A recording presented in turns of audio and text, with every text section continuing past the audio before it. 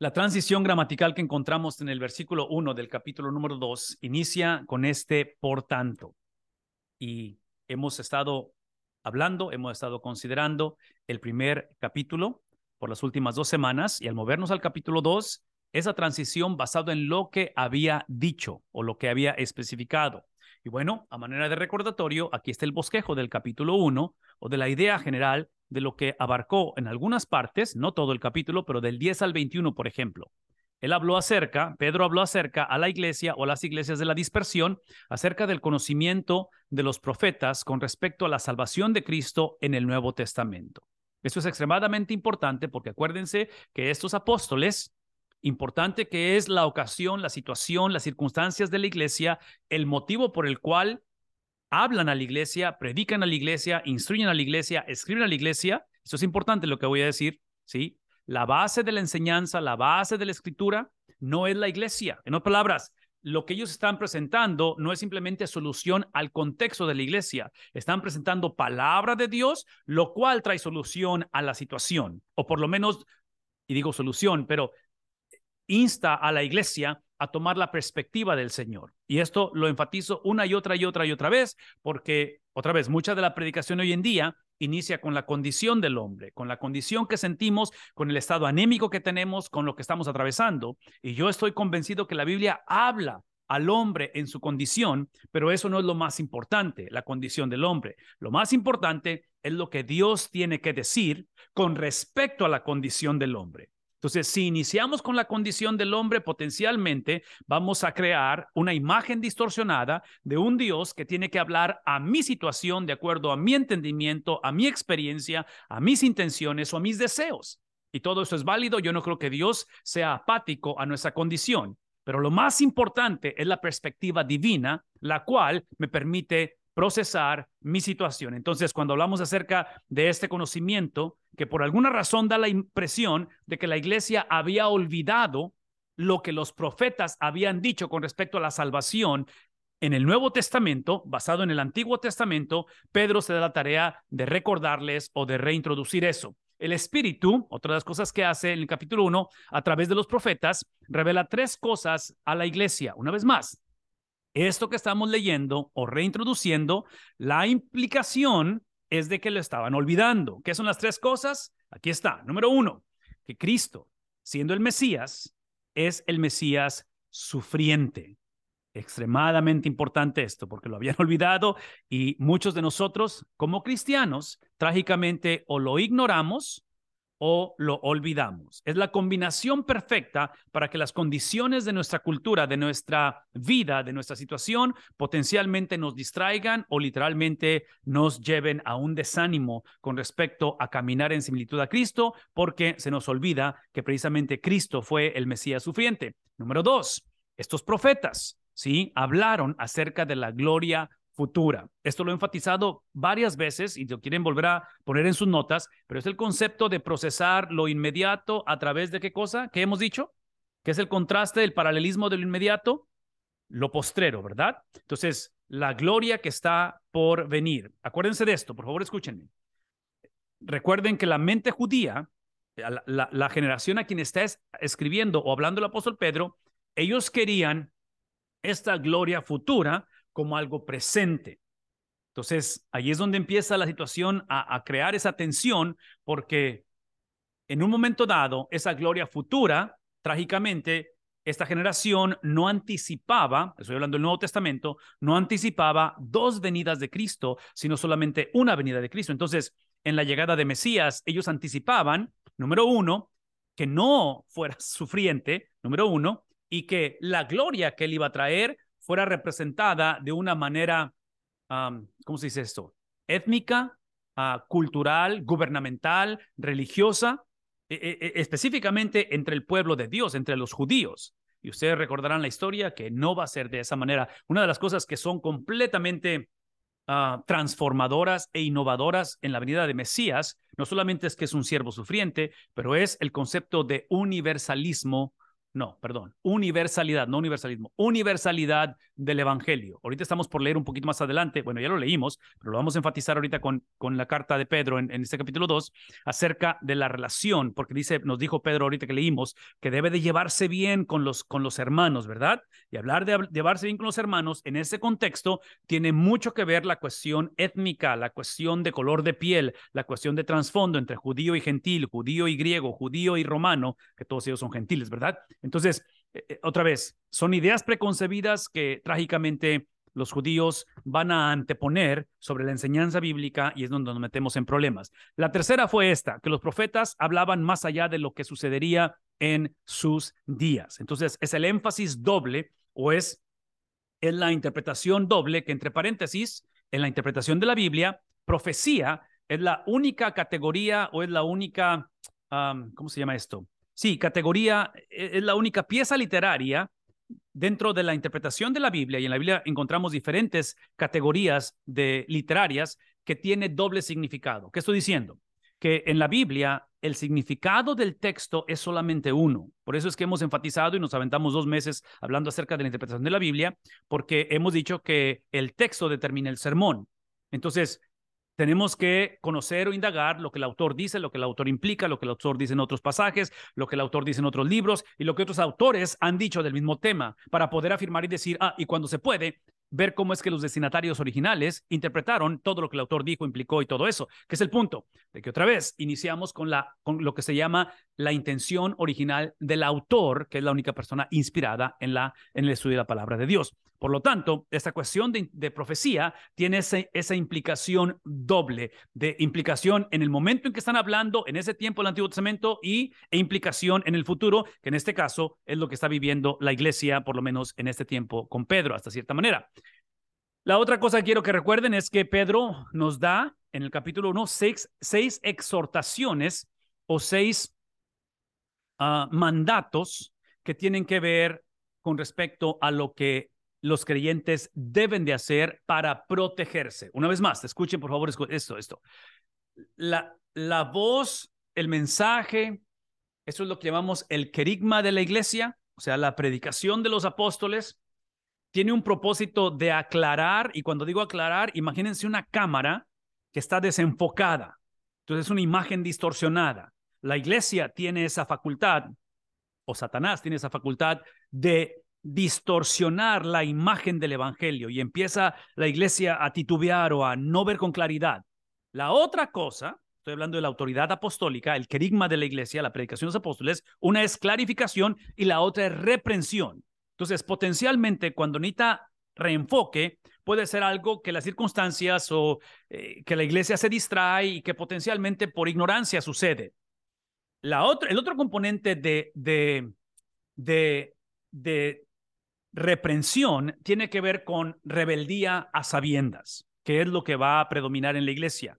Es el antinomianismo, ¿verdad? Es la actitud de que aun cuando sabemos que es la ley de Dios, como quiera, pensamos que la podemos violar o que podemos romperla o quebrarla. Entonces, menciono esta cuestión de estas dos énfasis en reenfoque y en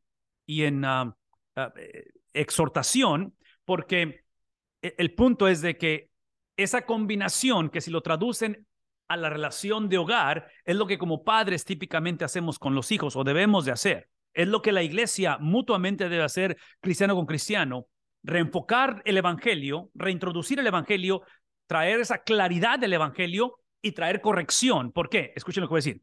Porque cada vez que el evangelio es reenfocado o reintroducido, por inercia, por naturaleza, produce exhortación. ¿Por qué? Porque todos constantemente perdemos el enfoque, todos constantemente nos desviamos de alguna u otra manera. Entonces, menciono esto porque la palabra que está ahí, la última, es proteger. Entonces, este enfoque dual o doble del querigma de los apóstoles, de la predicación apostólica, es con el propósito de proteger. Es la labor pastoral.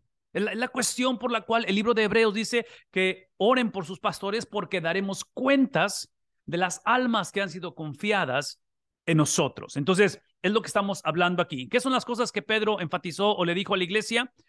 6 cosas. Número 1, que preparen sus mentes. ¿Por qué?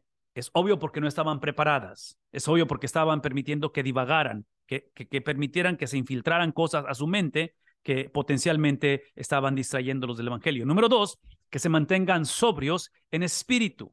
Entonces, la palabra de Dios es lo que transforma la mente del hombre y la palabra de Dios es lo que activa precisamente esta actitud de ser sobrio con respecto al espíritu. ¿Por qué? Otra vez, había este tipo de confusión. Número 3, el poner su, ¿qué cosa? Su esperanza en la gracia postrera. Entonces, profetas hablaron acerca de esa gracia futura, de esa gloria futura, glorificación futura. Entonces, Pedro está instando a la iglesia a decir, y ustedes van a ver esto más adelante cuando lleguemos al capítulo, va a ser la próxima semana, capítulo 3, cuando habla acerca de que un día es como 1000 años y 1000 años es como ¿qué? Como un día. Entonces, el lenguaje que está usando para hablar acerca de esto tiene que ver precisamente con entender que aun cuando las circunstancias importantes que son, no está minimizando las circunstancias, Pedro no está garantizando que la cosa va a cambiar o que potencialmente les va a tocar a ellos ver la transformación de las circunstancias. Pedro solamente está diciendo que la inversión que hacemos en esta vida, potencialmente recibiremos la recompensa en esta vida, pero por seguro en la que está por venir. Entonces, por eso es un contraste de la esperanza en la gracia postrera. Número 4, no conformarse a la era presente. Ahorita vamos a hablar un poco acerca de eso, pero las eras que se empalman, ¿recuerdan eso? Con respecto a la primera venida y segunda venida, la era presente y la era que está por venir, donde Cristo ha establecido su reino, pero su reino no ha sido consumado. Entonces, es lo que estamos hablando en el número 4. Número 5 es que la iglesia necesita regresar porque trágicamente habían olvidado, ¿qué cosa? Vivir vidas apartadas para Dios. La palabra santo o santas no significa sin pecado, simplemente significa apartado para Dios, ¿verdad? Es el concepto de exclusividad. Por eso la Biblia constantemente en el Antiguo Testamento, Dios se presenta como el esposo, Israel como nación como la esposa. Usamos el ejemplo del profeta Oseas, donde trágicamente hay prostitución, donde hay engaño, hay traición, y es esa analogía que está ilustrando una realidad. Entonces, está ilustrando lo que trágicamente ha hecho el pueblo de Israel. En el Nuevo Testamento, ustedes recuerdan que hay varias referencias donde encontramos esta cuestión del matrimonio por la cuestión de exclusividad, ¿verdad? Esas vidas apartadas para Él. Número 6, vivir con respeto hacia Dios. Una vez más, extremadamente importante, ¿verdad? Concepto judío, un solo Dios, monoteísmo, y ahorita vamos a hablar acerca de ese temor y de ese temblor ante el Señor. Y número 7, el amarse los unos a los otros fervientemente. Esta cuestión del amor, ustedes recordarán que es una de las cualidades o distintivos que Satanás no puede falsificar. La falsificación se ha infiltrado en la iglesia. Hay lobos rapaces que se visten de ovejas. En fin, ustedes saben, es una lucha constante, ¿verdad? Una de las cosas que Satanás no puede falsificar es precisamente el amor que sentimos y el amor que expresamos unos por otros. Este amor no es accidental y no es circunstancial. Ok, ese es el por tanto del versículo 1. Y basado en todo esto, que es un resumen del capítulo 1, ¿qué es lo que necesitamos hacer? Necesitamos, estoy en el versículo 1, capítulo 2, necesitamos desechar o desechando, ¿verdad? Y esta acción, observen lo que voy a decir, esta acción de la iglesia de desechar, quiero que por favor ustedes en sus Biblias, si acaso tienen una Biblia con ustedes, o si pueden, con sus tabletas o computadoras, no sé si pueden hacer esto, pero ustedes regresan al capítulo 1, el versículo número 2, es donde encontramos ese epicentro de el epicentro o el mensaje del ser capacitados o de ser empoderados o de ser activado en nosotros la habilidad de desechar. ¿Qué estoy diciendo? Esto es extremadamente importante, porque este es uno de los retos que yo tengo, que yo veo y que yo creo que va a continuar siendo un reto grandísimo para nuestra generación en la predicación, en la enseñanza de la Biblia, en la exposición de la Biblia, en el estudio de la Biblia. Por favor, escúchenme tantito, por favor. El reto de nosotros, especialmente con el Antiguo Testamento, también el Nuevo, pero el Antiguo Testamento, esto es lo que típicamente hacemos. Leemos la Biblia, buscamos un principio que podamos extraer de él una actitud o una práctica moralista y decimos, esto es lo que Dios dice. ¿Qué estoy diciendo? Que cuando ustedes ven en la palabra de Dios la palabra, el imperativo, el mandato desechando o desechar, la tendencia es decirle a la iglesia, desechen, y ahí está la lista de lo que hay que desechar. No hay misterio de que tenemos que despojarnos o quitarnos, pero aquí está mi punto.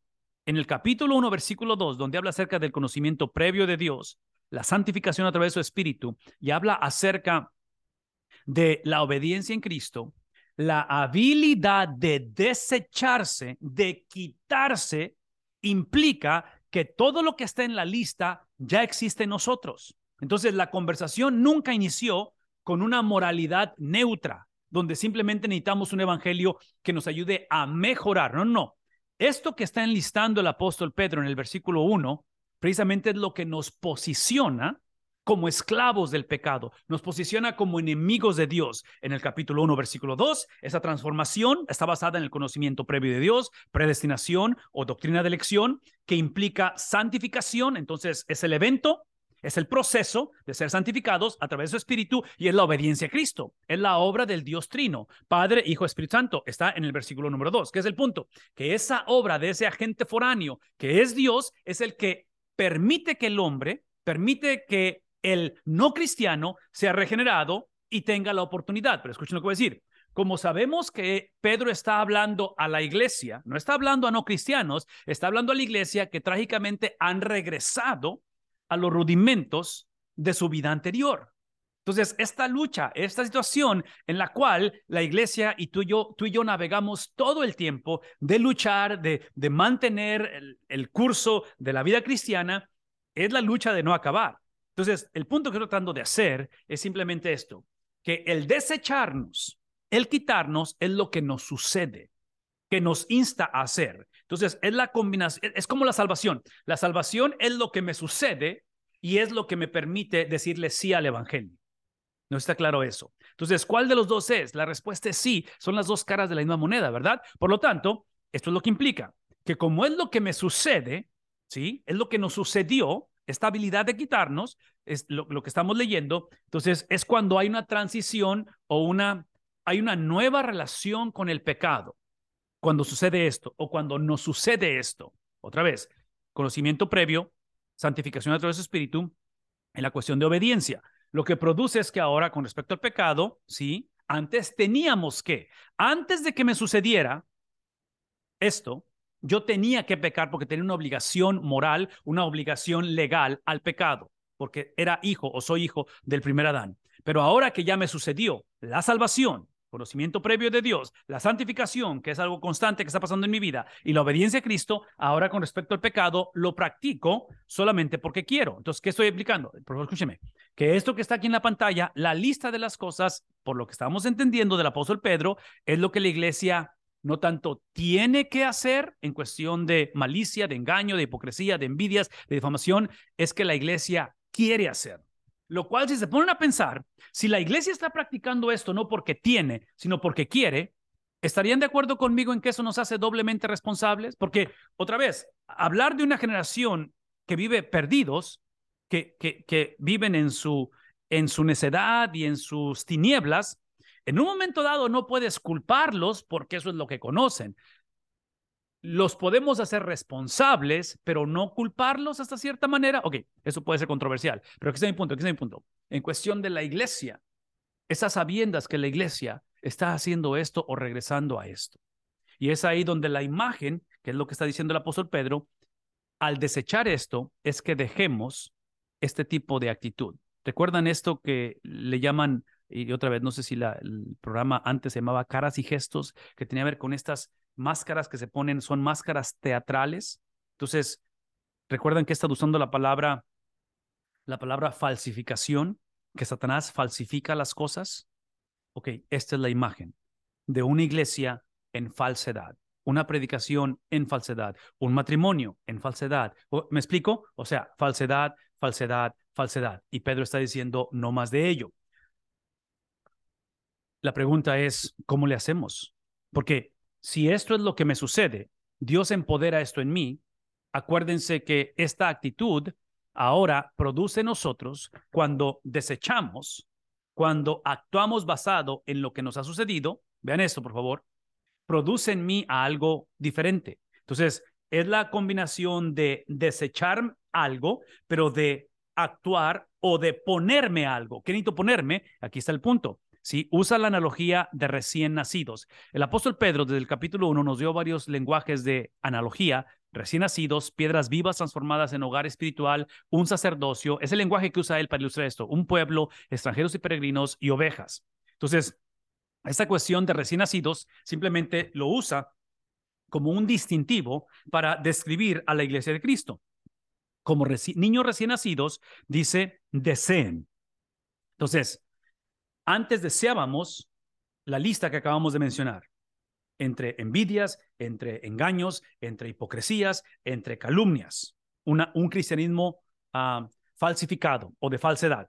Y está diciendo ahora, la contraparte, cuando te sucede la presencia de Dios, cuando su palabra crea en ti lo que tú no podías crear y te da la habilidad de desecharte, lo que produce en ti como niños recién nacidos es ahora el desear. Esta cuestión de desear, observen esto, es un deseo no circunstancial, es un deseo no temporal y es un deseo que no necesariamente emana exclusivamente simplemente de decir, es que estoy cansado de esa vida falsa, estoy cansado de las tinieblas. Otra vez, es bueno que sintamos eso, pero como hablamos de que eso es lo que nos sucede, ¿verdad? Nos sucede a nosotros, es Cristo creando en nosotros la transformación, donde ahora en lugar de sentir inclinación a estas cosas que acabamos de enlistar, ahora es un deseo nuevo. Aquí está el reto y aquí es donde me encantaría que tomaran nota, si están tomando nota. Este deseo que estamos hablando, que Pedro está hablando, que necesita iniciarnos como niños recién nacidos, vean esto, porque somos salvos para crecer en similitud a Cristo, este deseo no es automático en el momento en que somos salvos. Y menciono esto porque este deseo que está describiendo el apóstol Pedro es un deseo en el cual empezamos a caminar, empezamos a cambiar nuestra intencionalidad, empezamos a cambiar lo que no es accidental, donde antes dependía de circunstancias, de cómo me sentía, de lo que pensaba. Ahora hay un compromiso. Y el compromiso que le está pidiendo es bien específico. Está pidiendo un compromiso a la leche pura de la palabra. Porque aparentemente lo que ellos deseaban anteriormente como niños recién nacidos, deseaban exactamente lo opuesto, que es la lista de la falsedad, de las máscaras. Entonces, ahora para ver lo auténtico, hermanos, por favor, escuchen lo que voy a decir. Porque aquí es donde está el punto que quiero enfatizar con respecto a la predicación moralista. Si mi intención fuera predicar moralidad, yo diría en este punto del sermón, hey, yo necesito que por favor dejen de hacer estas cosas y simplemente hagan estas cosas. Escuchen lo que estoy diciendo. Observen que Pedro no está tratando de cambiar la actitud de la gente o de la iglesia. Pedro está simplemente diciendo que la autoridad y el punto de la conversación es la leche pura de la palabra, no la transformación de la transformación de la vida del hombre, la habilidad de despojarse y de ponerse una vestimenta nueva es lo que produce la palabra de Dios. Ese es el punto. Y menciono esto porque es mucho más fácil muchas de las veces dar pasos, metodologías de cómo poder ver a la iglesia, a la familia, a los jóvenes cambiar a expensas de sacrificar la palabra de Dios. ¿Por qué? Aquí es el punto. Porque el punto es este.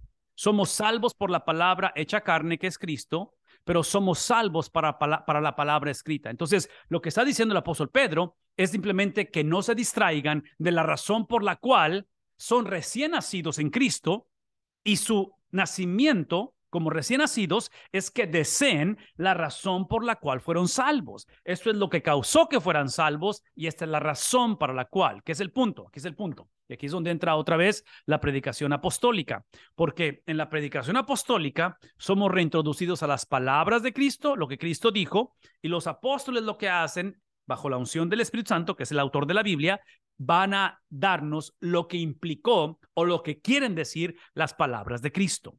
Entonces, aparentemente, Pedro está escribiendo a una generación que afirmaban lo que Cristo dijo, pero negociaban o ignoraban lo que Cristo quiso decir. Y al ignorar esto o tratar de divorciar las palabras y su significado, es donde nos metemos en problemas y es donde viene la confusión o viene la falsedad de la cual está él diciendo que necesitamos evitar. Personalmente, este es completamente mi filosofía no tiene que estar de acuerdo conmigo, pero es donde yo regreso a la importancia de la predicación expositiva. Predicación expositiva es simplemente recordar que el motor de arranque, lo que inicia, lo que crea un sermón es el texto, no lo que pienso, no lo que siento, no lo que estoy atravesando, no si es un funeral o si es una dedicación de bebés. Es importante, tenemos que ser sensibles a la situación de las personas, pero al final de la conversión es el texto. De ahí inicia, por eso la importancia de desear. La predicación expositiva, en mi opinión, lo que hace es que cultiva en la iglesia dos cosas. Escuchen lo que quiero decir. Están tomando nota. Predicación expositiva. Digo, predicada a través de libros de la Biblia. Es que como pastor estoy discipulando y modelando cómo estudiar la Biblia.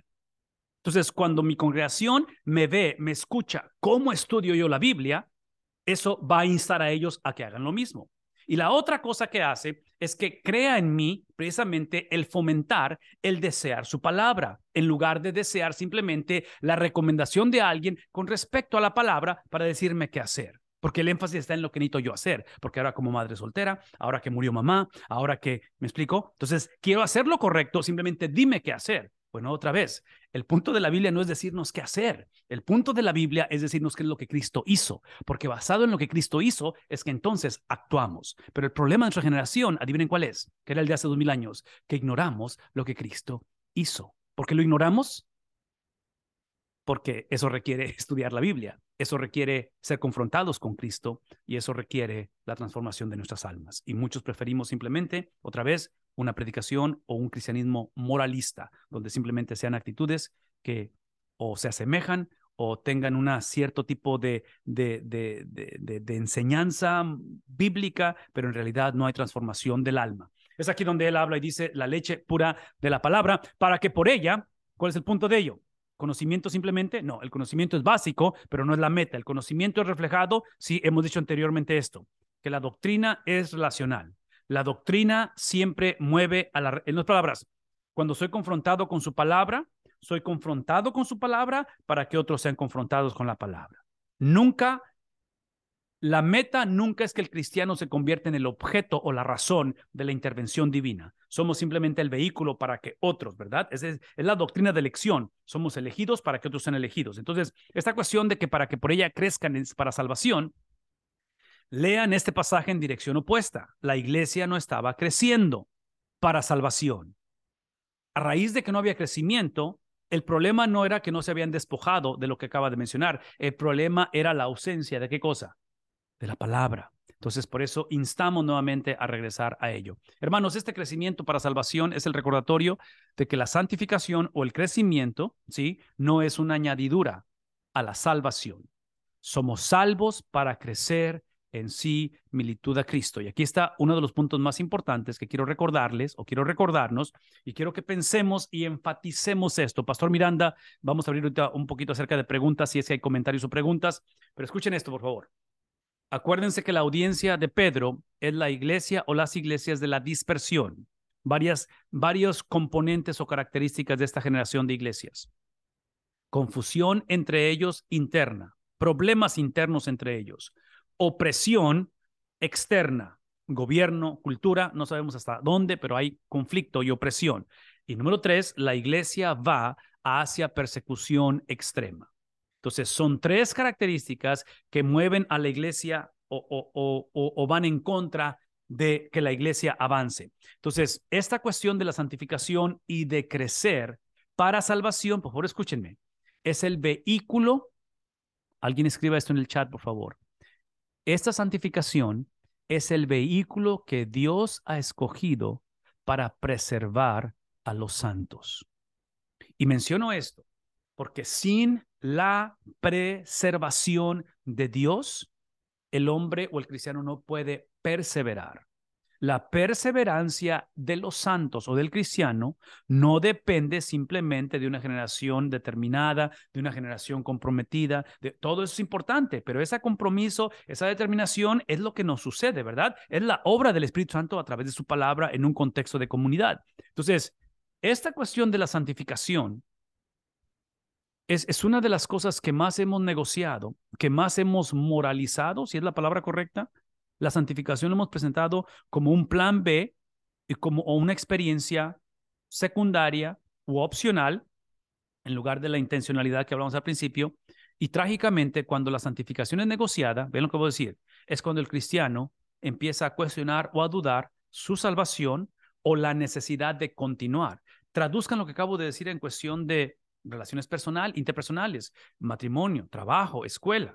Muchas de las veces, y cada caso, obviamente, tratamos de no generalizar, pero yo argumentaría que la mayoría de los divorcios, la mayoría de, y ustedes pueden presentar eso en cuestión de dejar un trabajo, en cuestión de abandono, en fin, lo que sea, típicamente se lleva a cabo porque alguien consideró que había la opción de divorciarnos, la opción de dejar de ir a la iglesia. Entonces, cuando das ese margen de opción, potencialmente incrementa la posibilidad de que suceda, que es el punto, de que cuando ignoramos que la santificación es simplemente el producto de la justificación, que no podemos separarlo, entonces reducimos la posibilidad de que lo veamos como opción, el crecer en similitud a Cristo. Número dos, vean lo que voy a decir, especialmente en tiempo de necesidad, en tiempo de prueba, en tiempo de carencia, en tiempo de confusión, cuando la iglesia no sabe que es a través de la santificación, que es que a través de la tenacidad, de la perseverancia, a través de la continuidad, a través de literalmente confiar en su confiabilidad, ese es el vehículo que Dios da, no para disipar los problemas, pero para darnos la garantía, para darnos la certeza, la esperanza de que aún cuando perdamos todo, aun cuando no haya solución a esta situación, aun cuando el doctor y el reporte no es favorable, tenemos la seguridad, la certeza que Él no nos dejará y que nada nos podrá separar de su mano. Entonces, la importancia de enseñar esto, predicarlo desde el principio de la conversión. Número 3, rápidamente, y ahorita entramos a las preguntas, si hay comentarios o preguntas. A raíz de ello, esto que dice aquí es donde el lenguaje y la traducción es un poquito retadora para nosotros, para todos, en todas las traducciones, porque no tenemos los libros autografiados del autor, ¿verdad? Son traducciones que tenemos. Pero realmente lo que dice el versículo 3 es porque han probado la bondad del Señor. La han probado. ¿Cómo la han probado? Otra vez, la bondad del Señor inició en el versículo 2, capítulo 1. Conocimiento previo de Dios, santificación a través de su Espíritu y la obediencia a Cristo. Es la obra del Dios de la Trinidad obrando y operando a favor de nosotros. Entonces, porque hemos aprendido, porque hemos probado la bondad del Señor, es aquí donde en un contexto donde hay pérdida, hay confusión, donde hay desánimo, donde hay personas que están tirando la toalla y desertando la fe, en ese contexto, Pedro está afirmando lo que Dios ha hecho, no tanto lo que la iglesia está haciendo o necesita hacer diferente. ¿Qué es lo que Dios ha hecho? Dios ha mostrado su bondad. Porque la iglesia ha ignorado, la iglesia no se ha despojado de lo que hemos estado diciendo. Trágicamente la iglesia, número uno, y ustedes lo han visto esto de mí anteriormente, se les ha olvidado que la bondad de Dios siempre, siempre, siempre, siempre, siempre es voluntaria. Dios no nos debe su bondad. Lo que Dios nos debe, si somos honestos, que nos debe en lugar de bondad. Y no es la palabra maldad, pero es justicia, ¿no es cierto? En lugar de gracia, Dios nos debe justicia. Entonces, hablar de la persona de Cristo es recordar que a Cristo se le dio lo que legalmente nos correspondía a nosotros. Esa es la gracia de Dios, que no solamente a Cristo le va a entregar lo que nos correspondía a nosotros, pero eso permite, por la legalidad de que deposita en él la ira, la venganza, la justicia de Dios, que él tiene que ejercerla, él no tiene opción porque él es un Dios justo, eso permite que ahora su pueblo se convierta en destinatarios o receptores de esa bondad. Y Pedro le está recordando. Entonces, cuidado de caer en esta situación donde otra vez los acostumbramos, nos sorprendemos, esperamos, asumimos y trágicamente en tiempos de necesidad, ¿qué hacemos? La demandamos. Una vez más, la iglesia se convirtió en el destinatario de la gracia de Dios y Cristo se convirtió en el destinatario de la justicia de Dios. ¿Por qué? Una vez más, lo que no queremos es que Dios ahorita nos dé justicia. ¿Por qué? Si Él nos da justicia ahorita, todos vamos a ¿dónde? ¿Cielo o infierno? Vamos al infierno. Cuando Él venga por segunda vez, esta gracia llegará en el sentido de fin y entregará solamente justicia a aquellos que rechazaron ese evangelio, que es donde tenemos que tener la urgencia para orar y pedir la misericordia de nuestro Dios. Pastor Miranda, ¿algún comentario o pregunta, hermano, que tú veas ahí? Sí, mire, hay varias preguntas, solo que en este rato Se me desconectó y volvió a conectar y perdí toda la sección de preguntas que acababa de ver. Así es que si alguien me puede ayudar, Pastor No, no te Leonardo mortifiques. Díaz, No te mortifiques, eh, pastor. No te pero, mortifiques. Alguien que tenga ahí alguna, dice aquí, déjame ver aquí rapidito. Si puedo leer algunas de ellas, pastor, y ya tú me ayudas aquí. pero Ah, sí, como comentario, Pastor, sí, eh, resulta bien interesante la manera de cómo Pedro, o más bien pensar cómo Pedro, el apóstol, le habla a una iglesia eh, o a las iglesias, porque en el principio aparecen todas las regiones, ¿cierto? Las provincias ujú, donde el apóstol Pedro señala a las iglesias en una situación geográfica. Eh, pero todas estas iglesias apostólicas aparentemente tenían grandes conflictos con la palabra, que no es diferente hoy, ¿no? es- La enseñanza apostólica, que era el fundamento, y a raíz de eso mismo se escribieron las cartas para enseñar, para eh, ordenar la doctrina apostólica y que quedara, digámoslo, sentada las bases del Evangelio sin que nadie se moviera, tal cual como Cristo lo indicó en Mateo 28, ujú, porque la orden del Señor es enseñarle todas las cosas que yo les he mandado. Entonces, esas cosas había que condensarlas en doctrina, en un paquete de instrucciones que la iglesia debía escuchar. Entonces, si eso no existía, obviamente, ¿en base a qué vamos a funcionar como iglesia? Es lo que yo pienso respecto de analizando los primeros cristianos, ¿verdad? Entonces, cuando los apóstoles enseñaron el Evangelio, y enseñaron todas estas cosas. El mismo apóstol Pablo en más de una ocasión escribe, eh, y les vuelvo a decir o a escribir sobre las mismas cosas y haciendo énfasis en que no se va a cansar de escribirle las mismas cosas que ya le han sido enseñadas. ujú. Entonces, no es que carecieran de enseñanza apostólica y bíblica, ¿verdad?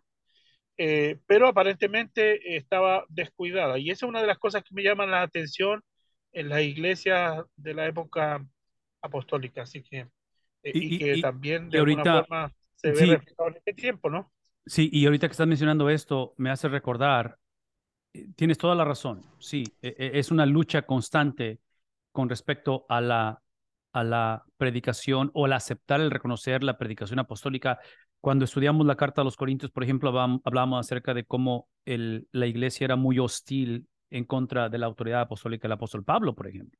Entonces, pero mi punto es este, pastor, y estas son las cosas que se nos olvidan hasta cierta manera, y por eso la importancia de recordar que en la interpretación de la Biblia tenemos que regresar a la intención original del autor y cuando se puede hablar de los destinatarios. ¿Por qué? Ese es el punto. Una es porque se nos olvida lo novedoso o lo innovador que es este mensaje. En otras palabras, tienes una generación, una cultura judía, donde todo lo que han sabido de todo el tiempo, a través de cientos de años, ha sido judaísmo, monoteísmo, ha sido la ley de Dios. Entonces, hablar de esta transición, hablar de un nuevo pacto, hablar de un Mesías sufriente, hablar de un Dios que se encarna, que nadie anticipaba que Dios se encarnara. Anticipaban que Dios mandara un Mesías, pero no que se hiciera presente él. En fin, eh, eh, cuando estudiamos el libro de Santiago, por ejemplo, uno de los atributos que se le dan, o uno de los distintivos a Santiago, es precisamente su habilidad que él tiene como líder o como pastor de poder transicionar a la iglesia en todo eso que estamos hablando. Entonces, menciono todo esto porque, otra vez, a nosotros se nos olvida que estos principios, esta expresión, esta encarnación y cristalización del Evangelio a través de los apóstoles, es algo nuevo, es algo nuevo. Y la otra es, obviamente, pensar en la persona de Jesús, pensar en que Cristo en su economía, si puedo usar ese término, en su estrategia de discipulado y en su estrategia del reino, que para mí es completamente, hasta cierta manera, incomprensible que Cristo haya hecho esto, pero ¿quién soy yo para cuestionar lo que Cristo hizo y sobre todo porque funcionó e iba a funcionar porque así hace las cosas él? Él literalmente depositó la fama, la expansión y la estrategia de la gran comisión en manos de los apóstoles y la iglesia. Y menciono eso porque, otra vez, o sea, estos varones y esta generación realmente no eran confiables. Mas, sin embargo, Cristo, el cual no deja ningún libro escrito, Cristo, el cual no deja familia, no deja un heredero, no deja una página de YouTube, o sea, Cristo, si los apóstoles no hablan del evangelio y de la persona de Cristo, ¿cómo nos enteramos de él? Esa es la pregunta. ¿Cómo nos enteramos de él? En fin, todo esto lo menciono una vez más porque aun cuando hay revelación natural, hay revelación especial, que es la Biblia, tiene que haber revelación suprema, que es literalmente la persona de Jesús. Entonces, me haces pensar en eso y regresar a esa experiencia donde la fragilidad de ese evangelio, la fragilidad de la autoridad apostólica, y al final de la conversación, ustedes lo saben esto, y no sé si esto va a ayudarnos de alguna manera, porque hasta cierta manera estamos en la misma condición hoy en día en cuestión de predicar un evangelio en una generación que escoge rechazarlo, como hace 2000 años. Al final de la conversación, la razón por qué esto funciona, y ha funcionado, y va a funcionar, la predicación del evangelio, la transformación de la vida del hombre, es porque Cristo lo dijo, y porque su Espíritu Santo habita entre nosotros. Entonces descansamos exclusivamente en la obra exclusiva de Dios. Entonces, importante que es nuestra función, pero nuestra función realmente es el producto de lo que Él ha hecho y de lo que Él ha dicho. Esa es la función de nosotros, porque al final de la conversación, como les digo, esa es una tarea que depende exclusivamente del Señor. Rápidamente, déjenme leer algunos comentarios. Desear la leche pura de la palabra como recién nacidos y vivir como recién nacidos sin el crecimiento es llevar estas caretas por no querer la responsabilidad que conlleva estar en el evangelio. La respuesta es sí. La respuesta es sí, pero la pregunta sí, pero déjame aclarar rápidamente la primera parte de la pregunta o del comentario, porque el vivir como recién nacidos está usando esa terminología como algo positivo, no como algo negativo, en el sentido de que no hay crecimiento, ¿verdad? O sea, el crecimiento es algo normal de una persona o de un ser, de un bebé que es saludable. Entonces, el desear la leche pura de la palabra de Dios es lo que produce el crecimiento. Entonces, no es problema que seamos recién nacidos, siempre y cuando no nos quedemos como recién nacidos. Entonces, el ser recién nacidos debe de crear, debe de producir, debe de llevarnos precisamente a ese crecimiento o a ese deseo. Y otra vez, la falta de ese crecimiento, que aquí es donde entra lo que estás comentando. ¿Quién lo hizo? Déjame ver quién lo hizo. Lorena, lo que estás comentando es que falta de crecimiento no implica una vida estática o una vida neutral, implica crecimiento en dirección opuesta, que es un crecimiento negativo que se refleja en las máscaras, ¿verdad? En esos antifaces de falsedad. Que lo irónico de esto, si no estén de acuerdo conmigo en eso, pero lo irónico de vivir un cristianismo falso es que aparentemente los únicos que somos dados a morder el anzuelo en la falsedad del cristianismo somos los cristianos, porque el mundo lo reconoce bien rápido cuando es falso, cuando es genuino. No estén de acuerdo conmigo en ello. Entonces, menciono eso porque, otra vez, trágicamente es parte de la confusión que hay hoy en día. Obed dice, la santificación es el vehículo que Dios ha escogido para preservar los... Sí, es lo que dijimos hace rato, ¿verdad? Seguir la paz con todos y la santidad, sin la cual, dice la hermana María, sin la cual nadie verá al Señor. Miren bien, no sea que alguno deje de alcanzar la gracia de Dios, que brotando alguna raíz de amargura, os estorbe y por ella muchos sean contaminados, no sea que haya algún fornicario o profano como Esaú, que por una sola comida vendió su primogenitura. Hebreos 12, 14 al 16. Gracias, hermana, porque eso ilustra definitivamente esa posición. Lo que acabamos de leer de Hebreos, la cita que acabas de dar, describe la posición ofensiva de la iglesia en lugar de posición defensiva. Es la proactividad del evangelio que causa el Espíritu en nosotros. Entiendo que el apóstol, dice Omar, entiendo que el apóstol Pedro lo que está diciendo es que a través de la santa doctrina, nos renovaremos y transformaremos en nuestra forma de pensar y ver la vida que está aconteciendo en su época. Sí, definitivamente sí. Crea esa renovación, que esa transformación, lo cual se convierte en un evento y en una experiencia continua. Es un estilo de vida basado en lo que nos ha sucedido. Entonces, menciono esto porque son las dos caras de la misma moneda, en cuestión de que, en cuestión de que la transformación de nuestra alma, no sé cómo ponerlo esto y articularlo bien. Y esto, creo que he dicho esto anteriormente. Cuando hablo acerca del inglés, que el inglés es la evidencia que he vivido en Estados Unidos, en mi vida, el español es lo que soy, es el resultado de lo que soy, porque es mi primer idioma. Entonces, el crecimiento del cristiano no es la evidencia que es salvo, es el resultado. Es algo que es inevitable. El verdadero cristiano persevera y crece. La persona que está batallando en crecer y que está batallando en perseverar, potencialmente, y otra vez no puedo yo garantizar o asegurar esto, su problema no es tanto las flaquezas, la falta de confianza en Dios o la lucha que tiene interna. Todo eso es probablemente parte de ello, pero su problema probablemente es que no hay raíz, probablemente es que no hay fundamento. Entonces, es lo que encontramos en un momento dado en personas que desean vivir. Por eso es que sin pedir disculpas hablo mucho en contra de la predicación moralista de nuestros días. Porque la predicación moralista pone el énfasis en lo que yo puedo hacer o en lo que me pasó o en mi desánimo o en mi experiencia o en mi testimonio.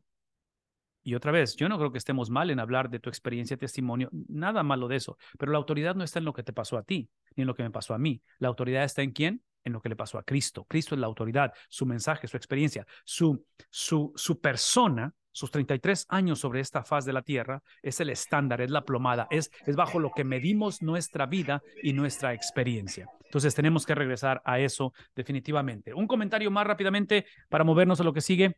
El comentario es de mi hermano Obed. Cuando el apóstol Pablo menciona desead como niños la leche no adulterada, no dice que no se alimentaban, sino que no se alimentaban de manera correcta y por eso no existía un crecimiento en la iglesia. Definitivamente, y estás dándole al clavo en el asunto porque algo o alguien va a alimentar la iglesia. El querigma de la iglesia, la predicación de los apóstoles, es lo que viene a contrarrestar lo que de antemano ya estaba infiltrado dentro de la iglesia. Entonces, como pastores, como padres, como líderes, los cuales hemos sido encomendados, este evangelio, es importante que escuchemos lo que estoy por decir.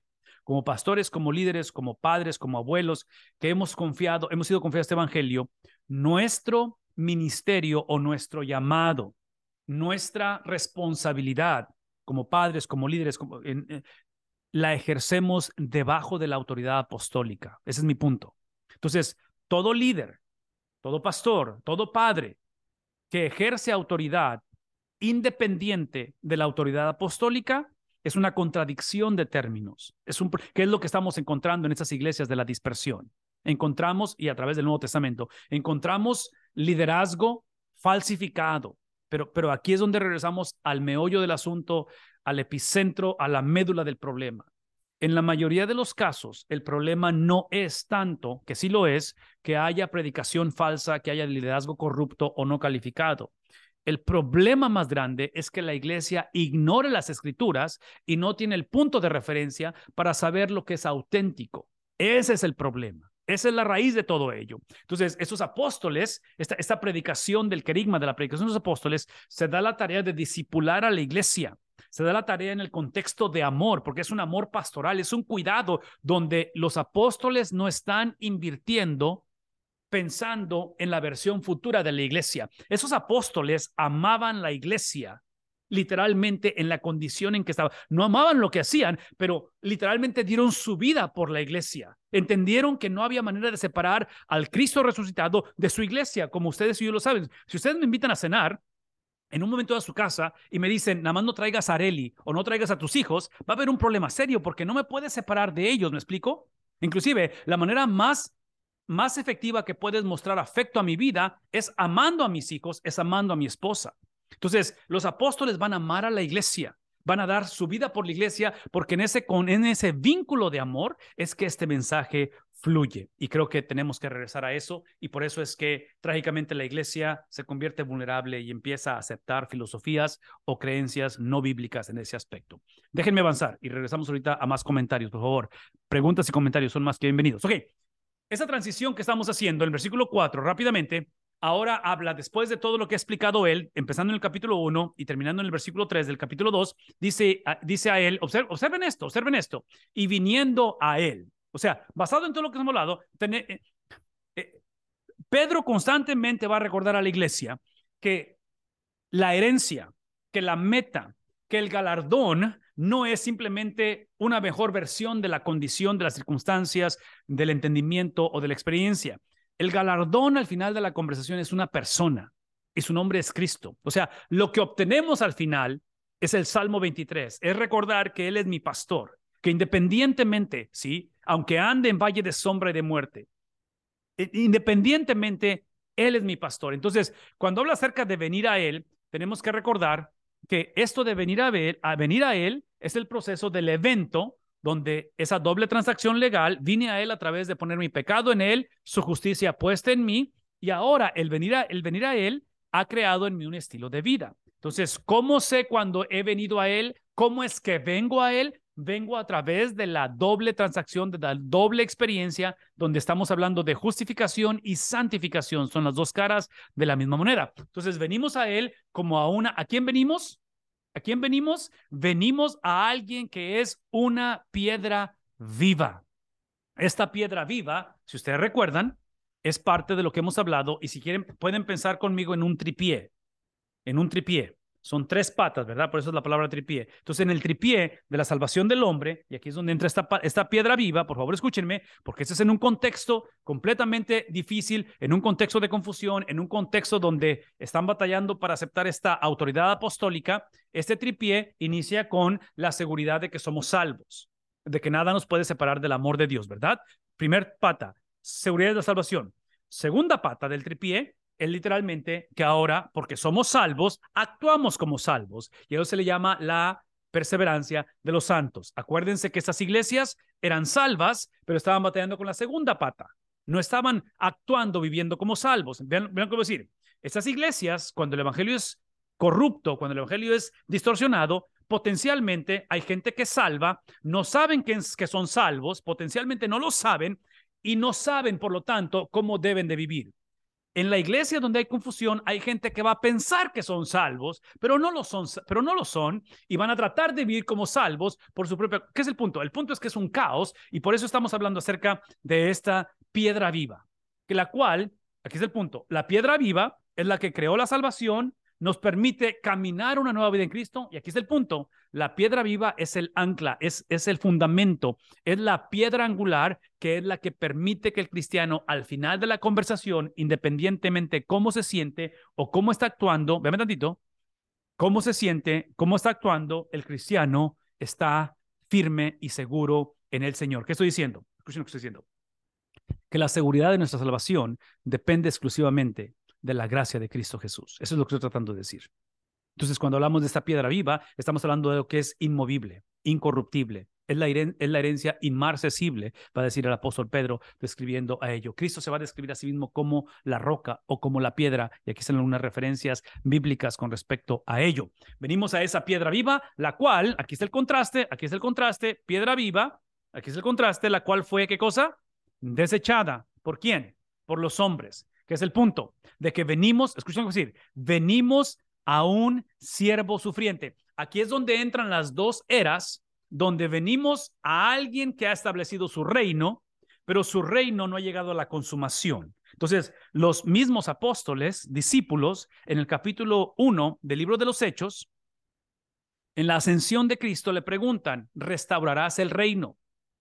Y él obviamente les dice que tienen que dejar eso en las manos de Dios, pero lo que ustedes tienen que hacer, al ser empoderados por su espíritu, es llevar a cabo la gran comisión, que es el punto de que ellos están pidiendo, ya vieron, ya conocieron, ya experimentaron, los discípulos quieren ahora a alguien que no sea desechado por los hombres. Pero en este momento estamos hablando de un Cristo desechado. ¿Qué es el punto? de que encontramos una generación con ceguera espiritual. Estamos hablando del liderazgo judío, de la gente de esta generación, que por naturaleza tienen una obligación de rechazar.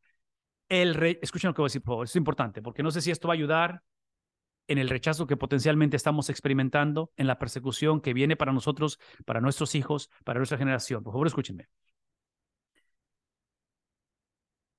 Cuando Cristo es presentado como la piedra viva, cuando nuestra vida es unida, fundamentada en la piedra viva, no venimos a Cristo para evitar el desecho o el rechazo de los hombres.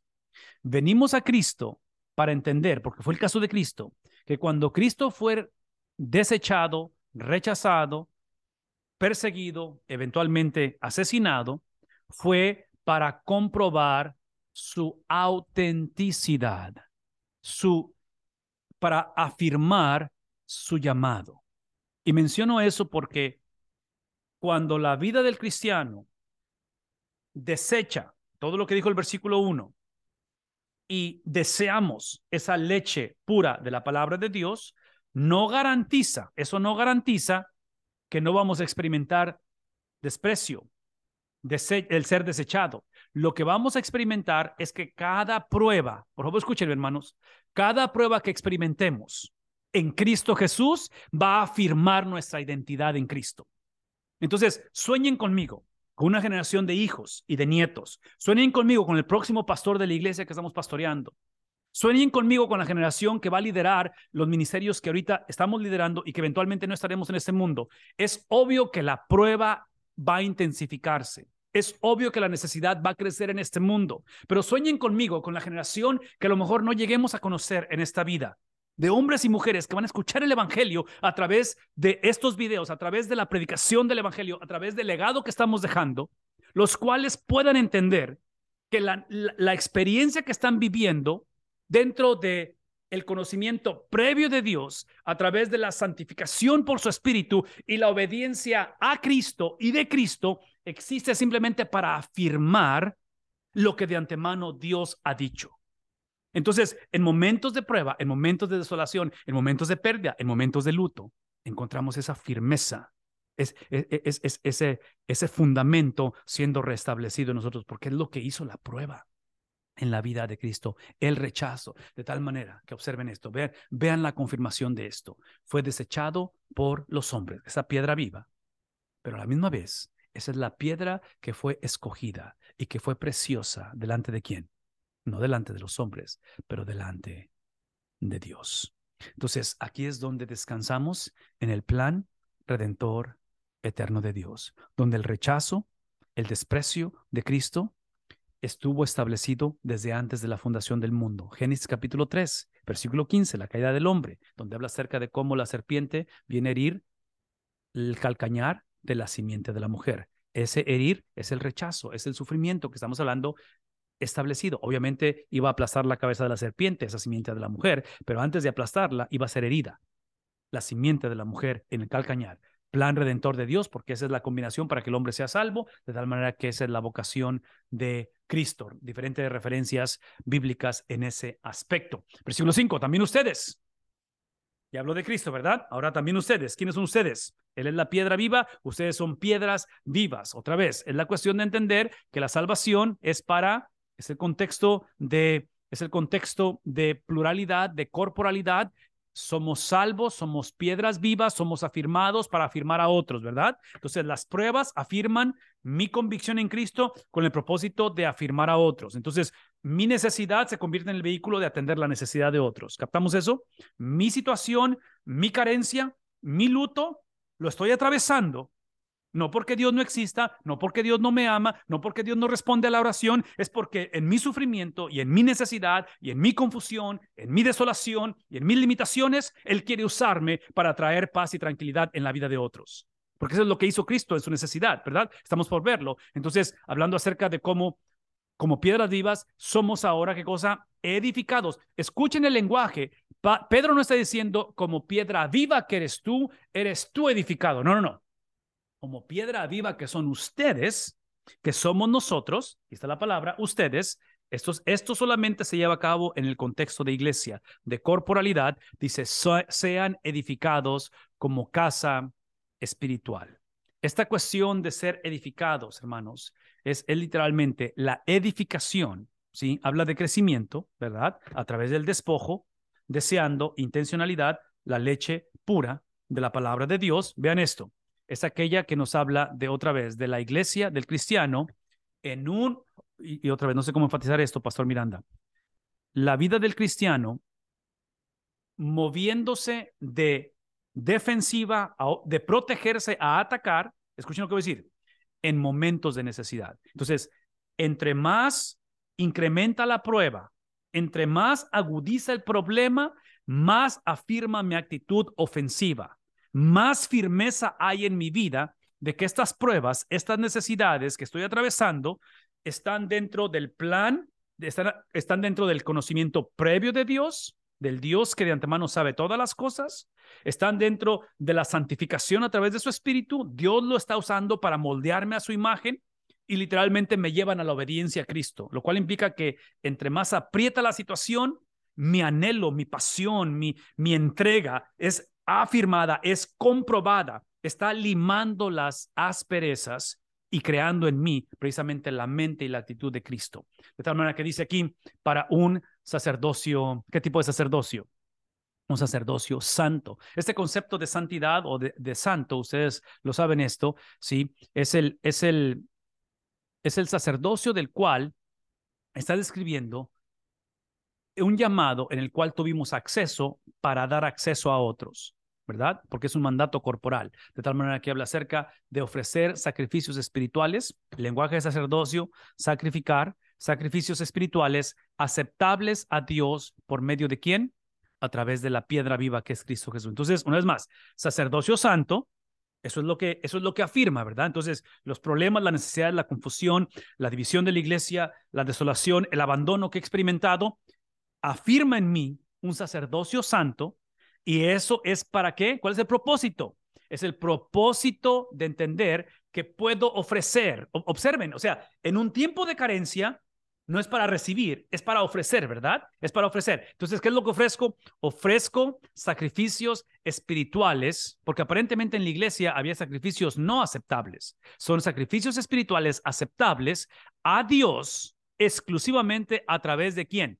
A través de aquel que fue el sacrificio perfecto, que es Cristo, que es el punto. Vean esto, que en la cuestión del altar, en la cuestión de ese sacrificio, se ha convertido no en una experiencia religiosa, no simplemente en una obediencia a través de lo que para ellos es la Biblia, que es el sistema sacrificial. Todo eso es válido, pero eso es incompleto, ¿verdad? Entonces, el desear servir a Dios, el desear ser obediente a la palabra de Dios es importante.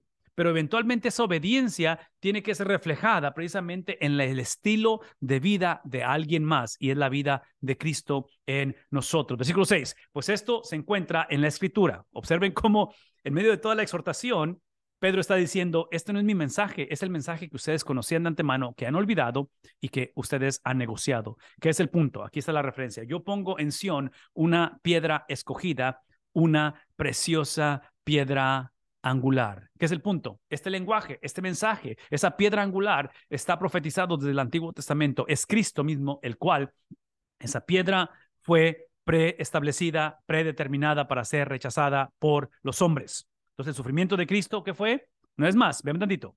El sufrimiento de Cristo fue su vocación. Tu vocación y mi vocación es caminar en similitud a Cristo. Típicamente la manera en que somos moldeados a la similitud a Cristo es a través de el sufrimiento que glorifica a Dios. Entonces, por eso la pregunta no es ¿por qué a mí cuando estoy trazando prueba? La pregunta es ¿por qué no? Porque es lo que me permite crecer en similitud a Cristo, ¿verdad?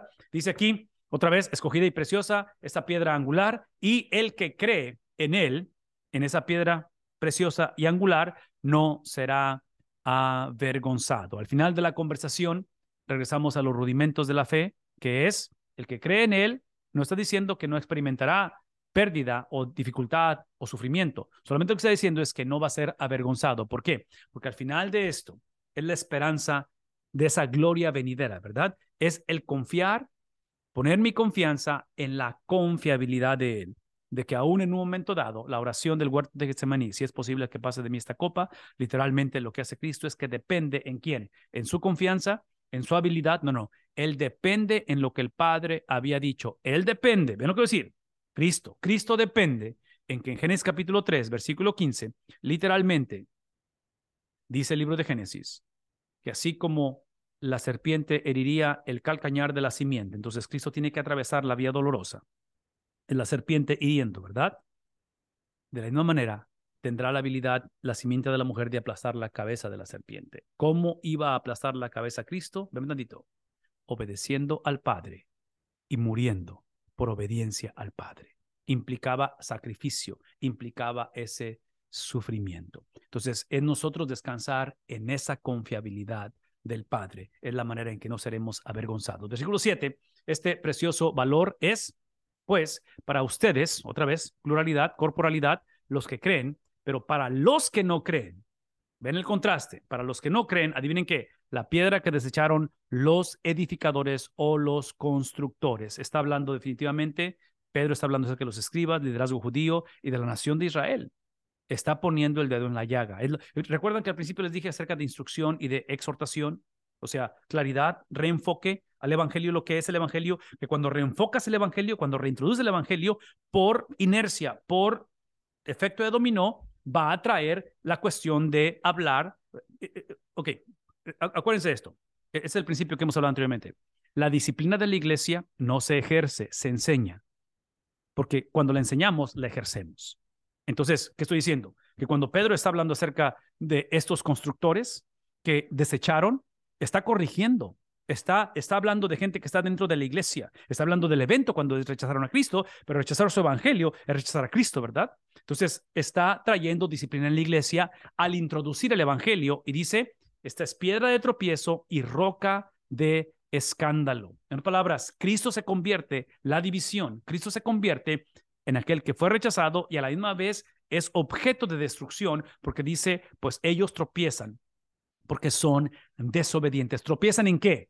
No tropiezan tanto en su desobediencia, tropiezan literalmente en Cristo, porque Cristo es el estándar, Cristo es otra vez esa roca inmovible, esa piedra viva, ¿verdad? Esa piedra viva. Entonces, por la desobediencia es que ahora ellos desobedecían por la obligación legal, porque eran hijos de perdición. Entonces tenían una obligación legal a rechazar esto. Es por eso, escuchen lo que voy a decir, es por eso que cuando encontramos conflicto en la iglesia, conflicto en el hogar, conflicto en el trabajo y estamos negociando o nos hemos casado o mi hija se casó o estamos con una situación donde la persona es inconversa, hay un componente legal donde la persona no tiene opción, tiene que desobedecer a Dios porque es hijo de Satanás. Pero ¿qué es lo que hacemos?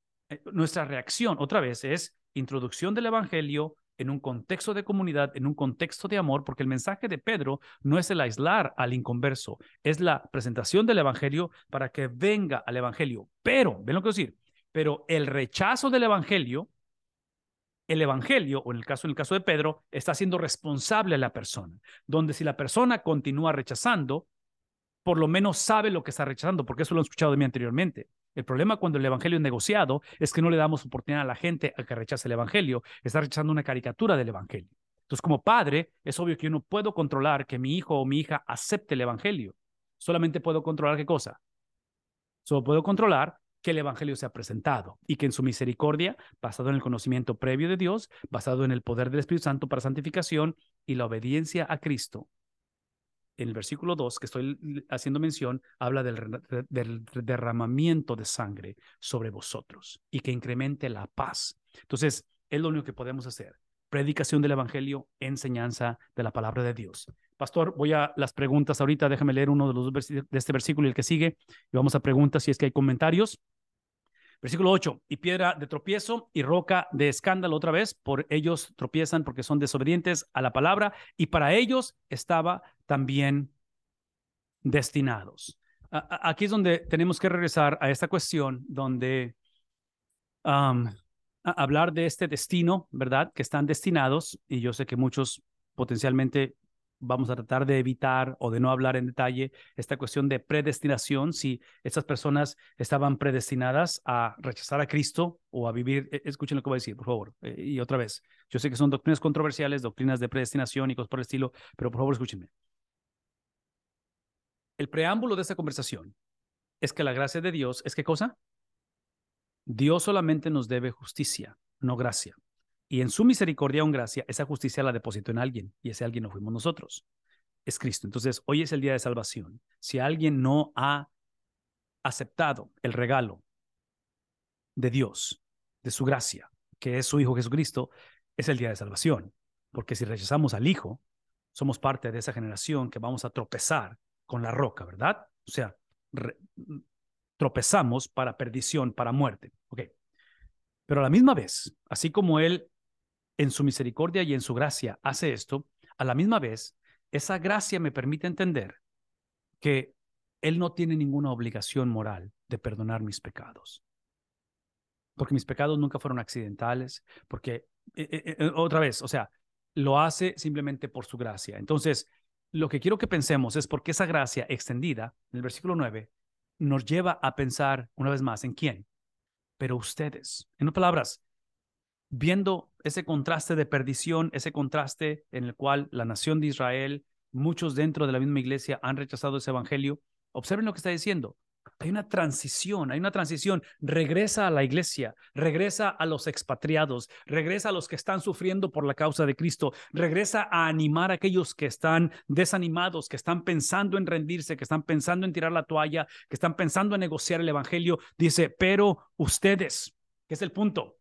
El punto es que aquellos que hemos sido depositados o unidos a la piedra viva o a la piedra angular que nos hace piedras vivas a nosotros, es el proceso de justificación. Fuimos unidos, escúchenme por favor, alguien escriba esto. Fuimos unidos a la piedra porque Cristo fue rechazado, porque Cristo fue abandonado.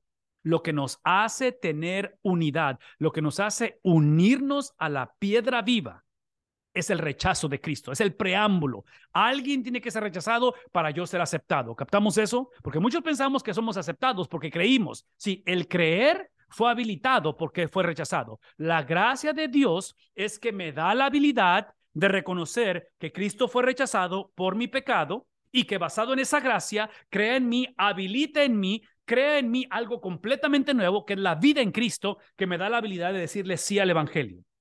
Todo esto lo estoy mencionando porque eso se lleva a cabo de una manera, ¿qué es la palabra que está allá? De una manera personal. Pero ya que he sido transformado, justificado, aceptado porque Él fue rechazado, vean tantito, es ahora que entra la cuestión de, ¿qué cosa? Corporal.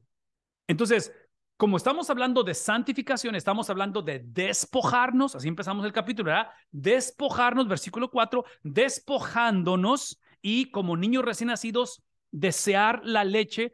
Ese despoje y ese deseo por la palabra, por favor, alguien escríbalo, alguien por favor escuche la urgencia de esto. El despojarnos, el vernos como niños recién nacidos y anhelar la palabra de Dios solamente sucede en una vida corporal. Es en un contexto de comunidad. No existe tal cosa como una persona sola, un cristianismo individualista, el cual desee caminar en similitud a Cristo. Porque, vean lo que voy a decir, el caminar en similitud a Cristo es con el propósito de que otros vean el evangelio a través de cómo nos amamos, no por nuestra homogeneidad y no porque pensamos igual y no porque nos llevamos muy bien. Nos amamos porque Él nos amó primero. Nos amamos porque ahora que hemos sido empoderados por su evangelio, lo que me sucedió, no tengo que amar a la gente. Ahora puedo amar a la gente. Es un privilegio porque cuando yo era un ser despreciable, cuando yo merecía condenación eterna, ¿qué me dio Él? Me dio su gracia. Y a Cristo le entregó esa justicia. Entonces, piensen en la importancia de esta santificación y la corporalidad de ello, de tal manera que dice, pero ustedes, porque esto lo han hecho una sola experiencia, observen esto, ¿quiénes son ustedes? ¿La generación sin problemas? ¿La generación que va a evitar la división de la iglesia? No, ustedes son, independientemente qué hicieron, independientemente qué les hicieron, o independientemente cómo termina la película, ustedes son un linaje, ¿qué dice? escogido. Esta cuestión de ser escogido una vez más es para que otros sean escogidos. Somos escogidos para que otros sean escogidos. Escogidos para escoger, ¿verdad? Que otros escojan. En otras palabras, somos el vehículo para llevar una vida de servicio. Ese linaje escogido, ustedes son un real sacerdocio. Ese real sacerdocio es el lenguaje del Antiguo Testamento, donde Israel, especialmente en Éxodo capítulo 19, en el 20 están los 10 mandamientos. Antes de los mandamientos, Dios dice, ustedes son una nación de sacerdotes para mí. Dios determina la identidad del pueblo de Dios antes de que obedezcan. ¿No se llama eso salvación, hermanos? La salvación es una nueva identidad antes de obedecer. En otras palabras, la salvación es ser justificados que produce santificación. No soy santificado para ser, no tengo que demostrar y dar evidencia para ser salvo. Cristo dio la evidencia, Cristo lo demostró, porque descanso, ¿en qué descanso? Descanso en la justicia de Cristo, descanso en la obediencia de Cristo, descanso en la fidelidad de Cristo, descanso en qué cosa? Descanso en Cristo. Entonces, lo que hizo Cristo es transferido a mí y eso me posiciona como salvo, pero ahora que soy salvo, ahora vivo para Cristo y vivo como Cristo. Por lo tanto, en ese contexto de sacerdocio, de identidad, desde el Antiguo Testamento, Dios declara que ellos son eso. Yo sé que no te sientes como sacerdote, yo sé que no actúas como sacerdote, yo sé que batallas, yo estoy consciente, pero Dios dice, esto es lo que tú eres. Basado en ello, la nación de Israel, en esa posición de sacerdocio, su labor fue dar el conocimiento a las naciones de ¿quién? De Dios. Es obvio que fracasaron, ¿verdad? Pero luego hablamos de eso más adelante. Para la iglesia es lo opuesto. Es darle a Dios el conocimiento de un mundo perdido. Entonces, piensen en términos sacerdotales. Es básicamente mediador, es el principio. Un sacerdote es un mediador. Entonces, por eso Cristo, ¿quién es? Es el sumo, ¿qué cosa? ¿Quién es Cristo? El sumo sacerdote. Entonces, menciono esto por lo que está diciendo el apóstol Pablo. Vosotros sois real sacerdocio, son una nación, ¿qué cosa? Santa. Otra vez, no está diciendo que es una nación sin pecado, simplemente está diciendo que es una nación que anteriormente estaba apartada de Dios, pero ahora a través de Cristo han sido apartados, ¿qué cosa? Para Dios. No es más, antes de Cristo estábamos apartados de Dios. Por eso la predicación moralista trágicamente descarta esta posibilidad, porque en la predicación moralista no hablamos de la realidad del pecado, no hablamos de la condición del hombre, hablamos simplemente que de qué cosa, de qué hablamos. Hablamos de diferentes factores que hace que el hombre piense así o siente así. No, somos hijos del primer Adán, somos enemigos de Dios, nadie nace buscando a Dios, literalmente Él vino a buscar y a salvar los que estaban perdidos, Él viene a buscar, nosotros estábamos corriendo de Él, ese es el mensaje de la Biblia. Entonces, hablando de que estábamos apartados de Dios, ahora estamos apartados ¿para quién? Estamos apartados para Él, de tal manera que dice, son nación santa, pueblo adquirido para posesión de Dios. Esta posesión de Dios, hermanos, por favor escúchenme, esto es importante.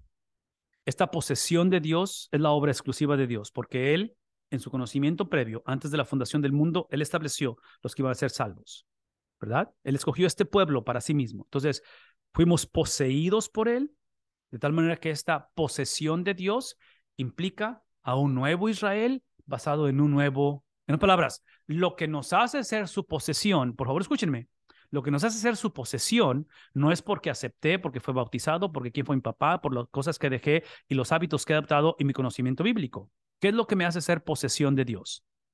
Alguien, por favor, ponga esto en el chat. Lo que me hace ser posesión de Dios es que alguien fue desposicionado. Yo sé que acabo de corromper el español, pero alguien que pertenecía fue despreciado. Alguien que buscó el amparo de su Padre Celestial fue rechazado. ¿Quién es ese alguien? ¿Quién es ese varón de dolores? ¿No es ese mi Cristo? ¿No es ese el Salvador de nuestras vidas? Entonces, hablar de ser posesión de Dios es porque Él fue desheredado. Él fue abandonado. Él fue traicionado. Él cargó con el pecado de cada uno de nosotros. Esa es la razón por la cual somos posesión de Dios. Y basado en lo que Cristo hizo, nada nos puede separar de Él. Y yo sé que ahorita hay personas que amamos, hay jóvenes, hay adultos, hay ancianos que están viviendo vidas confundidas o están despreciando o están confundidos en su relación con Cristo, escuchen lo que estoy diciendo, son poseídos por Dios. ¿Hay confusión? Sí lo hay. ¿Qué es la solución? La solución es el Evangelio. La solución es la reintroducción de este Evangelio a sus vidas. No para salvación, ya pertenecen a Cristo, es para vivir como tal. Entonces requiere ese retorno, requiere esa convicción, requiere esa confesión de pecado, pero aquí es donde entendemos que está basado en un pacto que no obedecimos nosotros. Es un pacto creado a través de la sangre del Cordero. Es el pacto llevado a través de la vida perfecta de Cristo, en el cual nosotros simplemente somos destinatarios de ese pacto. Al final de este versículo, pastor, ya te voy a dar el tiempo para preguntas. Dice aquí, esta posesión de Dios es con el propósito de que anuncien, proclamen las virtudes de quién, de la iglesia, de la fidelidad de la iglesia, de la continuidad de la iglesia, de tu historia, de tus padres, de tus abuelos. No, no, no, no, escuchen. Es para anunciar las virtudes. ¿De quién?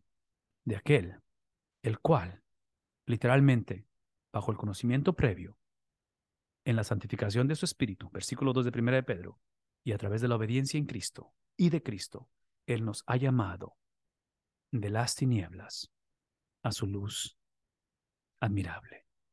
El punto de esta descripción que está dando en el versículo 9 es literalmente la persona y es la obra exclusiva de Cristo Jesús. Y yo espero que esto de alguna manera nos recuerde, nos lleve a pensar en la importancia, no de la solución de los problemas, pero de ver la situación que estamos viviendo y que viene por delante como la afirmación del carácter de la persona, de aquel que, las virtudes de aquel que nos llamó de las tinieblas a su luz admirable. Pastor Miranda, háblame, ¿algún comentario o pregunta? Sí, ahora hay algunas porciones bíblicas que están colocando los hermanos, por ejemplo, Hebreos 12, 14, 16, que tienen mucha relación con lo que está hablando, pastor. Excelente. Él dice, mirad bien, no sea que deje de alcanzar la gracia de Dios, que brotando alguna raíz de amargura os estorbe y por ella muchos sean contaminados. Mm, No sea que haya algún fornicario o profano como Esaú, que por una sola comida vendió su primogenitura. También 2 Corintios 12:10, por lo cual, por amor de Cristo, me gozo en las debilidades, en afrentas, en necesidades, persecuciones, en angustia, porque cuando soy débil, entonces soy fuerte. mm. Aquí hay una pregunta. Nuestra hermana María Domínguez, ¿es por la corporalidad de la santificación, por lo que los dones son dados para edificación de la iglesia y no para beneficio personal? Ya, yo creo que son dados en la experiencia de salvación, son dados cuando la persona es salva.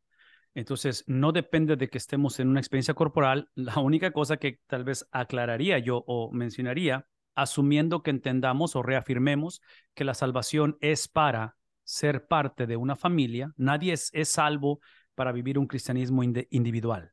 Es una contradicción de términos. Quien lo hace, otra vez, es una versión torcida de ello. Entonces, al momento de la salvación, que es de una manera personal, recibimos esos dones. Esos dones básicamente es el carácter de Cristo, es el carácter de Cristo en nosotros. Entonces, los recibimos, pero aquí está el punto. Al recibirlos, los recibimos para que la iglesia sea saludable. Entonces, son los dones de Cristo, de su Espíritu, posicionados, dados, confiados en nosotros para que los administremos, para que la iglesia sea saludable. Entonces, hablar de un cristiano que por alguna razón empiece a crear o a formar o a actuar o a sentir algo tóxico o o que sea contradictorio al carácter de Cristo, lo que está haciendo está abusando precisamente lo que le ha sido confiado, hablando de dones o hablando de salvación, que es literalmente lo que daremos cuentas. Aquí es donde regreso al Mateo capítulo 25, creo que es donde están las parábolas de los talentos, de las vírgenes sabias insensatas. O sea, es el entender de que todo lo que estamos hablando es administración. Entonces, los dones espirituales es simplemente la manera en que Él nos capacita, Él nos prepara para que la iglesia sea saludable. Porque acuérdense, Cristo ama su esposa. Y hay de aquellos, y se los pongo así bien fácil, hay de aquel que toque a mi esposa, ¿no es cierto? O toque a mis hijas, o toque a mi hijo. Entonces, menciono eso porque, otra vez, es el amor que sentimos, el cual, escuchen lo que voy a decir, el amor que siente Dios, el amor que yo siento por mi esposa, si alguien la lastima, va a conocer mi ira, pero mi ira emana del amor. Entonces, es el mismo contraste con Dios, ¿verdad? La ira de Dios emana de su amor. Y en este caso, cuando la iglesia es lastimada, cuando la iglesia es ofendida, que era una de las características de estas iglesias hace 2000 años, por eso necesitamos el ser recordados, ¿verdad? De la importancia de esa relación corporal. Excelente pregunta, hermana María. Ok, pastor, ¿algo más? Hasta ahí los comentarios. Perfecto. Ese es el último comentario. Lo Ok. otro es lo que escribimos en el chat acerca de que Jesucristo se despojó, ¿verdad? Ujú. Se puso en nuestro lugar para perdonar nuestros pecados y, y sintió el desprecio del Padre por causa nuestra. Exacto. Es lo que acabamos de afirmar ahorita. Amén. Exacto. Ok, déjame acabar entonces, pastor, para ya despedirnos. Estamos unos cuantos minutos por terminar ya. Déjenme moverme en los últimos versículos. Versículo 10. Ustedes en otro tiempo no eran pueblo. Otra vez, estamos hablando acerca, describiendo la iglesia y la dispersión, situaciones extremadamente difíciles para la iglesia. Y dice, en otro tiempo no eran pueblo. Esto implica, otra vez, que no estábamos corriendo hacia, sino estábamos corriendo de Dios, ¿verdad? Eso es lo que éramos. Éramos enemigos de Dios. Y dice, pero ahora, otra vez, aquí está el Evangelio, transicionando, ¿sí? Porque otra vez, el Evangelio lo que hace, el Evangelio es que ahora somos pueblo de Dios, pero vean esto, las buenas nuevas de que somos pueblo de Dios iniciaron con malas nuevas que en otro tiempo no éramos pueblo de Dios. Entonces, vean el contraste, ¿verdad? Porque es lo que hace el Evangelio. Esta cuestión de ser el pueblo de Dios, otra vez, es algo extremadamente importante porque, vean lo que está en la pantalla, vean lo subrayado, lo que está en amarillo. Ahora son el pueblo de Dios. Ese ahora es la transición del Evangelio, pero hablar de que son el pueblo de Dios, lo que hace el Evangelio es que descarta la posibilidad de que yo determine lo que es el pueblo de Dios. Yo no tengo el derecho de decir quién es cristiano y quién no es cristiano. Yo no tengo ese derecho. ¿Me explico? Y menciono esto porque lo que ustedes están viendo en la pantalla con respecto a judío y gentil, que Pedro está incluyendo a ambos, es una idea inconcebible para los judíos, que puedan ser, que puedan ser fusionados dentro del cuerpo de Cristo, ese tipo de gente que eran despreciables para ellos. Hablar de gentiles, hablar de samaritanos, hablar de griegos, hablar de los romanos, o sea, ¿cómo? O sea, es un pueblo que nos ha traído opresión a través de las edades. Entonces, Pedro está incluyendo esto, inclusive el libro de Efesios habla acerca del misterio revelado a través de Cristo, el misterio que a través de las edades ha sido revelado a través de Cristo, en fin, y parte del misterio es precisamente la unidad de la iglesia, en Efesios se habla acerca de eso. Entonces, piense conmigo en ello porque ahora son el pueblo de Dios, el cual no habían recibido misericordia cuando no eran pueblo de Dios, estaban recibiendo la justicia de Dios, pero como Cristo recibió la justicia, ahora ustedes han recibido misericordia. Una vez más, esa misericordia la recibieron no porque calificaban, no porque dejaron de ser gentiles, se hicieron judíos, o no porque siendo judíos fueron súper judíos. No, no, no, no, no, no, no. Esa misericordia, otra vez, una vez más, por favor, escúchenme. Esa misericordia es porque la obligación que él tenía de ejercer su justicia la puso sobre un... Ok, la justicia él la puso, el Padre la puso en el judío perfecto, en el judío intachable, en el super judío. En él la puso para nosotros alcanzar esa misericordia. Amados, les ruego, y cuando dice amados está incluyendo judíos y gentiles, ¿verdad? Por eso es que los apóstoles van a ser despreciados, porque yo casi puedo imaginarme que no les molestaría escuchar el sermón del apóstol Pedro o leer las cartas de Pedro, siempre y cuando afirmen lo que yo de antemano quiero, que es lo que típicamente hacemos en las iglesias. Las iglesias a las que asistimos típicamente las escogemos porque afirman lo que de antemano nos interesa.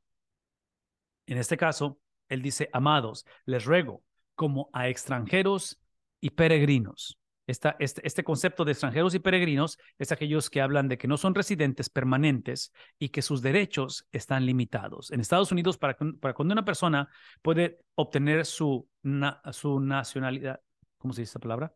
Hacerse ciudadano naturalizado, se le llama. Es el que no nació en Estados Unidos, pero a través de un proceso tienen los derechos de ciudadano, entonces se le llama ciudadanía naturalizada, pasa por un proceso donde es residente. Y el residente primero lo que hace es que tiene los mismos derechos con la excepción de votar. No puede votar hasta que sea ciudadano. Entonces, piensen en términos lo que está diciendo el apóstol Pedro en cuestión de esa ciudadanía, en la cual ustedes, dice él, como extranjeros y peregrinos, una vez más, este no es nuestro mundo y es obvio que tenemos, ¿qué cosa?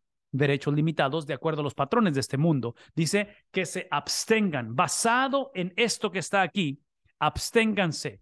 Y la cuestión de abstenerse es, ¿cómo les digo esto?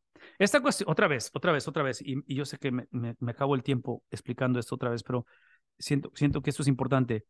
La cuestión de abstenerse, este mandato, este imperativo, por favor escúchenme, este imperativo no podemos desconectarlo de lo que nos hace ser extranjeros y advenedizos o peregrinos. Lo que nos empodera para abstenernos es lo que sucedió en nuestras vidas en la redención de nuestras vidas. Y menciono esto porque el abstenernos, ven esto que voy a decir, esto de abstenernos inició en la regeneración. En otras palabras, ser regenerado es declarar lucha. Ahora, al abstenerme, y hablo de esa abstenencia porque en este caso hablamos de esa naturaleza humana que no es removida, pero ¿está bien dicho esta palabra? Inoperable, que no está operando, ¿sí? Entonces, estamos hablando de una lucha interna donde ustedes saben que bíblicamente hablando, con respecto al pecado, ¿sí? Es de que el pecado fue crucificado. Ya no tiene más poder. Por eso el apóstol Pablo dice en Romanos 8:1 que no hay condenación para los que estamos en Cristo porque hemos sido separados de eso. Entonces, eso implica que la vida ya fue tomada o poseída, ¿verdad? Hablamos acerca de ser posesión de Dios, ha sido poseída por Cristo. Entonces, mi relación con el pecado, vean esto, por eso es la abstenencia. Mi relación con el pecado en Cristo es que ahora la penalidad ha desaparecido. Lo que existe en mí ahora es simplemente el poder del pecado, pero el contraste de la santificación y eventualmente, cuando seamos glorificados, desaparecerá la presencia. Entonces, en la salvación o justificación, lo que desapareció y lo que fue puesto en un ataúd fue la penalidad. No hay culpabilidad, no hay en mí ese poder que había antes del pecado. Lo que existe ahora es esa influencia de la cual es contrastada otra vez con su santificación y eventualmente a través de la glorificación. Eso implica que toda persona que llega a hacer las paces con el pecado es simplemente porque nunca estuvo en Cristo. Cuando el pecado lo hace habitual y no hay arrepentimiento y no hay convicción para ello. En fin, él dice que mantengan otra vez entre los gentiles una conducta irreprochable. Basado en lo que estamos diciendo, tiene que manifestarse entre aquellos que no conocen de Cristo como que entendamos que esa elección, que ese poder que Dios ha ejercido en nosotros es para que otros conozcan y sean elegidos. De tal manera que dice, a fin de que en aquello que los gentiles calumnian como malhechores, esa calumnia, y aquí están razones por las cuales calumniaban contra ellos.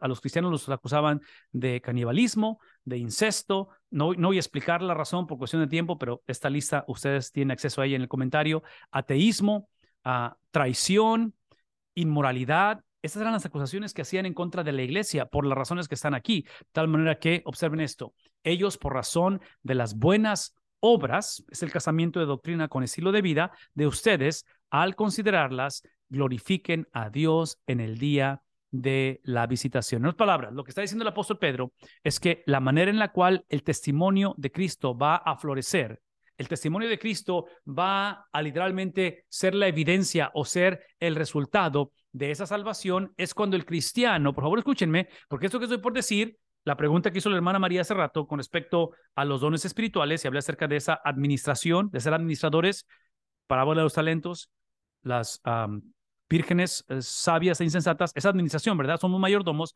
Escúchenme lo que voy a decir. Potencialmente, y no estoy diciendo que es lo que está diciendo Pedro, pero potencialmente piensen en términos de administración o de mayordomía de las calamidades. En lugar de ver las calamidades como la ausencia de Dios, las calamidades como la frustración de que entre más me comprometo, más sufro, o literalmente las calamidades como que Satanás tiene control de mí y ya vimos la relación que tengo con el pecado. ¿Ven lo que voy a decir?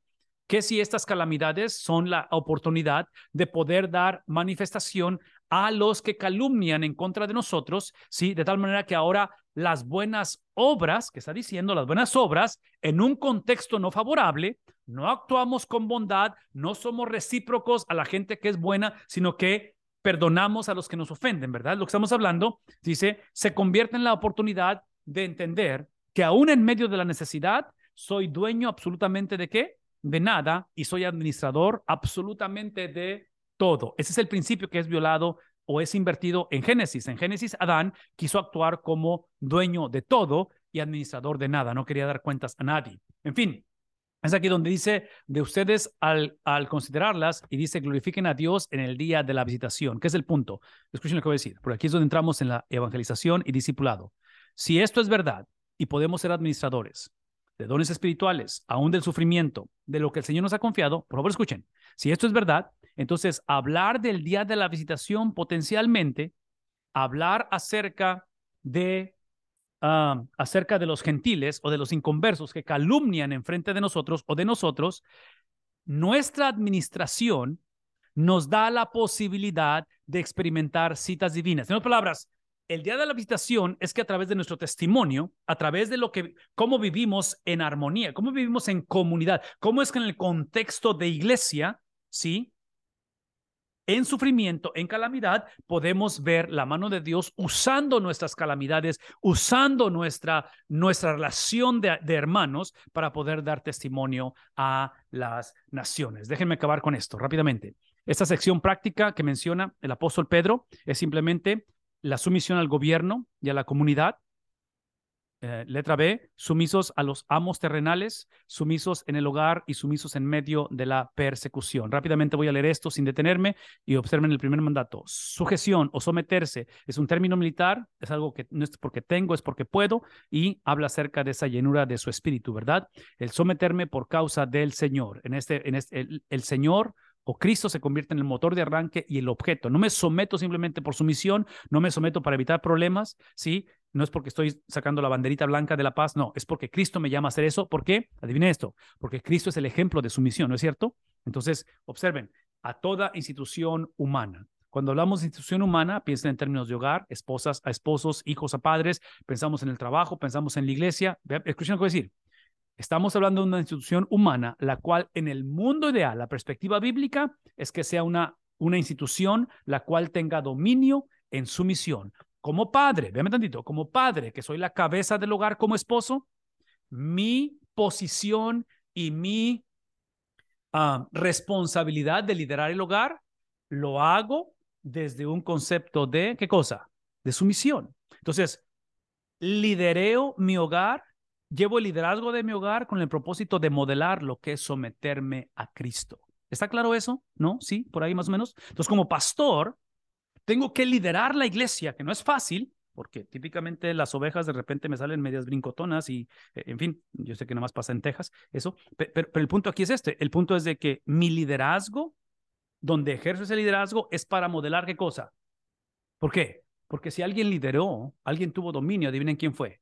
Cristo. ¿Y cómo lo hizo? A través de sumisión. De tal manera que ya sea el rey como autoridad. Y en este caso, tanto el rey como el padre, como el pastor, toda autoridad en este mundo es autoridad, ¿qué cosa? Limitada. Solamente una persona tiene autoridad absoluta. Véanme tantito, escuchen lo que voy a decir, porque el tiempo no se nos acaba. Cuando el apóstol Pedro está llevando a cabo esto, Pablo lo dice en el capítulo 13 de Romanos, lo mismo. Escuchen lo que voy a decir, escuchen lo que voy a decir. ¿Sí? Si esto es verdad, que todos tenemos en este mundo autoridad limitada, eso implica que cuando la institución, el esposo, el pastor, el gobierno, no quiero saber quién, al cual estamos debajo de ellos, ejercen una autoridad, ejercen un dominio sin sumisión a Dios, eso implica que mi sujeción a mi padre, mi sujeción a mi esposo, mi sujeción a mi pastor está limitado. ¿No está claro eso? Porque mi lealtad es a Cristo, no al pastor, no a mi esposo, no a mí, ¿me explico? Es a Cristo. Entonces, ¿qué implica ello? Vean tantito. Esto es lo que implica. Que cuando estamos en un contexto corrupto, en un contexto donde hay disfuncionalidad, en un contexto no bíblico, y estamos debajo de esa situación y tenemos que no obedecer, eso se le llama persecución. Entonces, lo que está diciendo el apóstol Pedro es, abróchense el cinturón de seguridad, porque la cosa se va a venir difícil, ¿sí? Cuando vas en un avión y hay turbulencia, abróchate el cinto. ¿Por qué? Porque viene persecución. La única manera que puedes evitar persecución es de que cedas a los deseos carnales de liderazgo que tienes. Es cuando nadie dice nada. Es cuando simplemente, entre comillas, oramos para que el Señor se encargue de las cosas. Entonces, menciono todo esto porque es donde viene la persecución. Pedro está diciendo a la iglesia, cuando sean perseguidos, que sean perseguidos porque se sometieron, siempre y cuando la sujeción, el dominio de la autoridad era en sujeción a Cristo. Pero cuando eso no se lleva a cabo, van a ser perseguidos porque la lealtad es a Cristo, no es a la autoridad. Y otra vez, no, espero que esto no se confunda. La autoridad es a Cristo a través de la autoridad humana, siempre y cuando la autoridad humana tenga lealtad a Cristo. ¿Tuvo sentido eso? Ok, espero que no suene como trabalenguas, pero el punto es de que viene persecución. A los gobernadores como enviados por él. Otra vez, hablando de ese gobierno, de los gobiernos de nuestro país, por favor escúchenme, porque probablemente con esto nunca voy a correr como presidente de ningún estado, de ninguna nación, pero lo que estoy diciendo, a los gobernadores como enviados por él. Y dice que es para castigo de los malhechores, que es el punto, de que sabemos que no hay gobierno perfecto, pero Dios, en un gobierno limitado e imperfecto, Dios promueve orden y ley. Entonces, ¿qué es el punto? De que es obvio que Dios no quiere anarquía, que cada quien sea la ley del más fuerte, ¿verdad? Dios, en otras palabras, piensen en términos de iglesia. Muchos dicen de qué tipo de gobierno de la iglesia, si tiene gobierno congregacional, gobierno pastoral. Escuchen lo que voy a decir. La Biblia, su enfoque no es tanto en el estilo del gobierno, que es importante, o la metodología. La Biblia se enfoca en el carácter del individuo.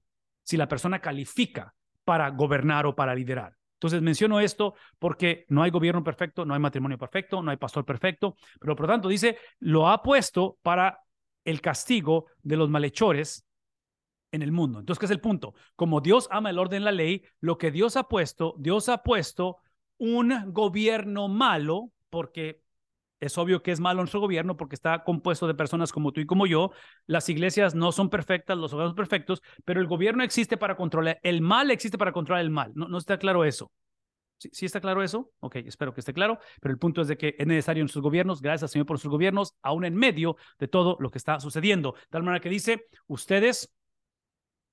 porque esta es la voluntad de Dios, que haciendo bien ustedes hagan enmudecer y otra vez la ignorancia. Entonces, aquí es donde encontramos esta cuestión. Cuando habla acerca de hacer enmudecer la ignorancia de hombres insensatos, sí saben lo que es un bozal, lo que le ponen los caballos, ¿sí? Para que no abran la boca y para que, o sea, puedan ser dirigidos. Es lo que está diciendo. Es literalmente cuando vivimos, dice, porque esta es la voluntad de Dios, que haciendo el bien, vivir vidas justas, vidas cristocéntricas, dice, ustedes hagan enmudecer. Entonces, pongamos un bozal, en otras palabras, piensen en el contexto de iglesia, en el contexto de nación, cuando tenemos gobiernos corruptos, tenemos corrupción en la iglesia o en el hogar, vean tantito, aparentemente, la manera en que vamos a lidiar con la falta de discernimiento espiritual es a través de conocer y vivir la voluntad de Dios en hacer el bien. De tal manera que dice, sí, haciendo el bien, ustedes ponen un bozal a la ignorancia de los hombres insensatos, que está hablando, hombres insensatos en la Biblia, entre creyentes y no creyentes, ambos trágicamente están descritos aquí. Anden como libres. Esta libertad, otra vez, es la habilidad de escoger el deseo más intenso del corazón en ese momento. Libre albedrío, ¿verdad? Entonces, el hombre siempre tiene la habilidad de escoger. Es simplemente la pregunta es, ¿qué es la inclinación más intensa en ese momento que toma una decisión? Y en este caso, él está hablando de vivir como libres, en Cristo obviamente, ¿verdad? Pero no usen la libertad como pretexto para maldad, sino empléenla como siervos de Dios, que es el punto, que la libertad que tenemos es para, ¿qué cosa? Para servir, es para caminar en similitud a Cristo. Honren a todos. Wow, aquí está lo difícil, ¿verdad? Este es el diseño divino. Este es un valor divino de honrar a todos sin excepción. Y dice, amen a los hermanos. Este amor que está llevando el Señor entre nosotros es un amor incondicional manifestado en una relación condicional. Dejemos de tolerar el abuso. Dejemos de hacernos de la vista gorda. Dejemos de jugar favoritismo. tenemos que lidiar con la corrupción, tenemos que lidiar con las cosas que van en contra del carácter de Dios. Y dice, teman a Dios y honren al rey. Este temor es la palabra fobia, que tiene que ver con ese temor en el cual en un momento dado es el respeto, es la honra que el Señor necesita de nosotros. Siervos, estén sujetos a sus amos con todo respeto, no solo a los que son buenos y afables, sino también a los que son insoportables, que es el punto de que el respeto a Dios es manifestado a través de respeto a la autoridad que Dios ha puesto. No hay manera, ¿verdad? Es de que está conectado uno con otro, porque esto haya gracia. Si por causa de la conciencia ante Dios, ven esto, dice, alguien sobrelleva penalidades sufriendo injustamente. En otras palabras, lo que está explicando el apóstol Pedro en un contexto real, no ideal, donde hay abuso, donde hay dificultad, donde el gobierno es corrupto, donde el hogar no es lo ideal, ven lo que voy a decir, es que Dios se responsabiliza de las consecuencias siempre y cuando, vean esto, siempre y cuando, por causa de la conciencia ante Dios, en otras palabras, la autoridad suprema es Dios, entonces basado en lo que Dios piensa, en sus estipulaciones, dice, alguien sobrelleva penalidades sufriendo injustamente, que es el punto. Recuerden lo que acabo de decir, que mi lealtad es a Cristo, no a mi pastor. Mi lealtad es a Cristo. Entonces, mi lealtad es a Cristo a través de mi pastor, a través de mi esposo, a través del gobierno, siempre y cuando mi pastor, el gobierno, siempre y cuando, ¿qué cosa? Ejerzan su liderazgo en sumisión a Cristo. Cuando eso no se lleva a cabo, hay que sufrir penalidades. Cuando eso no se lleva a cabo, atravesaremos otra vez el valle de sombra y de muerte. Y Dios se hace responsable. El problema de la generación hace 2000 años y el problema de la generación hoy en día es que hoy en día, por favor escúchenme, alguien por favor escuche y alguien escribe esto en el chat, háganme el favor de ponerlo o de poner una versión condensada de lo que estoy por decir. El problema hace 2000 años y el problema hoy en día es que la conciencia ante Dios ha sido, ¿qué es la palabra? ¿Cauterizada? ¿Es la palabra? ¿Sí está bien dicho este cauterizado? Entonces, eso es Romanos capítulo 1, ¿no es cierto? Donde habla acerca de que el problema no es que no sepamos que hay Dios, el problema es que no nos importa que hay Dios. Y menciono esto porque dentro del contexto evangélico, dentro de los hijos de Dios, muchos hemos venido a Cristo. Escuchen lo que estoy diciendo, predicación moralista, evangelio de la prosperidad. Hemos venido a Cristo, al venir a Cristo, para evitar ¿qué cosa? Penalidades y sufrimiento injusto. Esto lo hemos explicado toda la noche.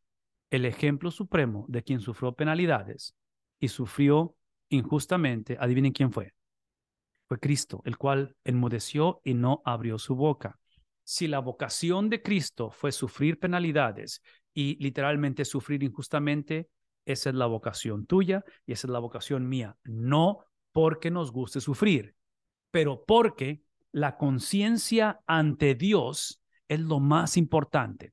Entonces, pensando en la generación que viene detrás de nosotros, tu responsabilidad y mi responsabilidad es asegurarnos que la conciencia de Dios, su palabra, está sembrada en la vida de ellos, de tal manera que cuando, no si, cuando viene la disyuntiva, cuando viene el momento de tomar decisiones éticas, relacionales, espirituales, morales, económicas, la conciencia de Dios sea el filtro, sea el proceso, sea la cosmovisión que guía las decisiones, que guía los sentimientos, que guía las intenciones del corazón. Y el precio a pagar desde ahorita, digámosle, el precio a pagar de seguir la conciencia de Dios va a ser el sobrellevar, ¿qué cosa?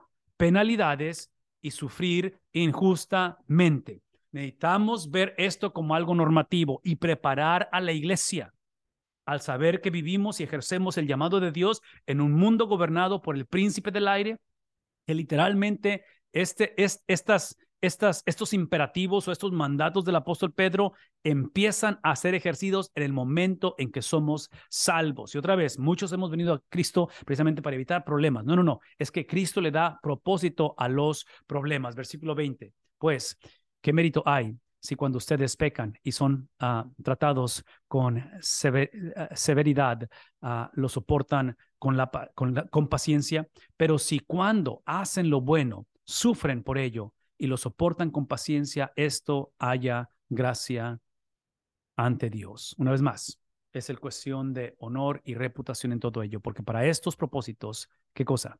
¿Cuáles propósitos? Ese sufrimiento, ¿verdad?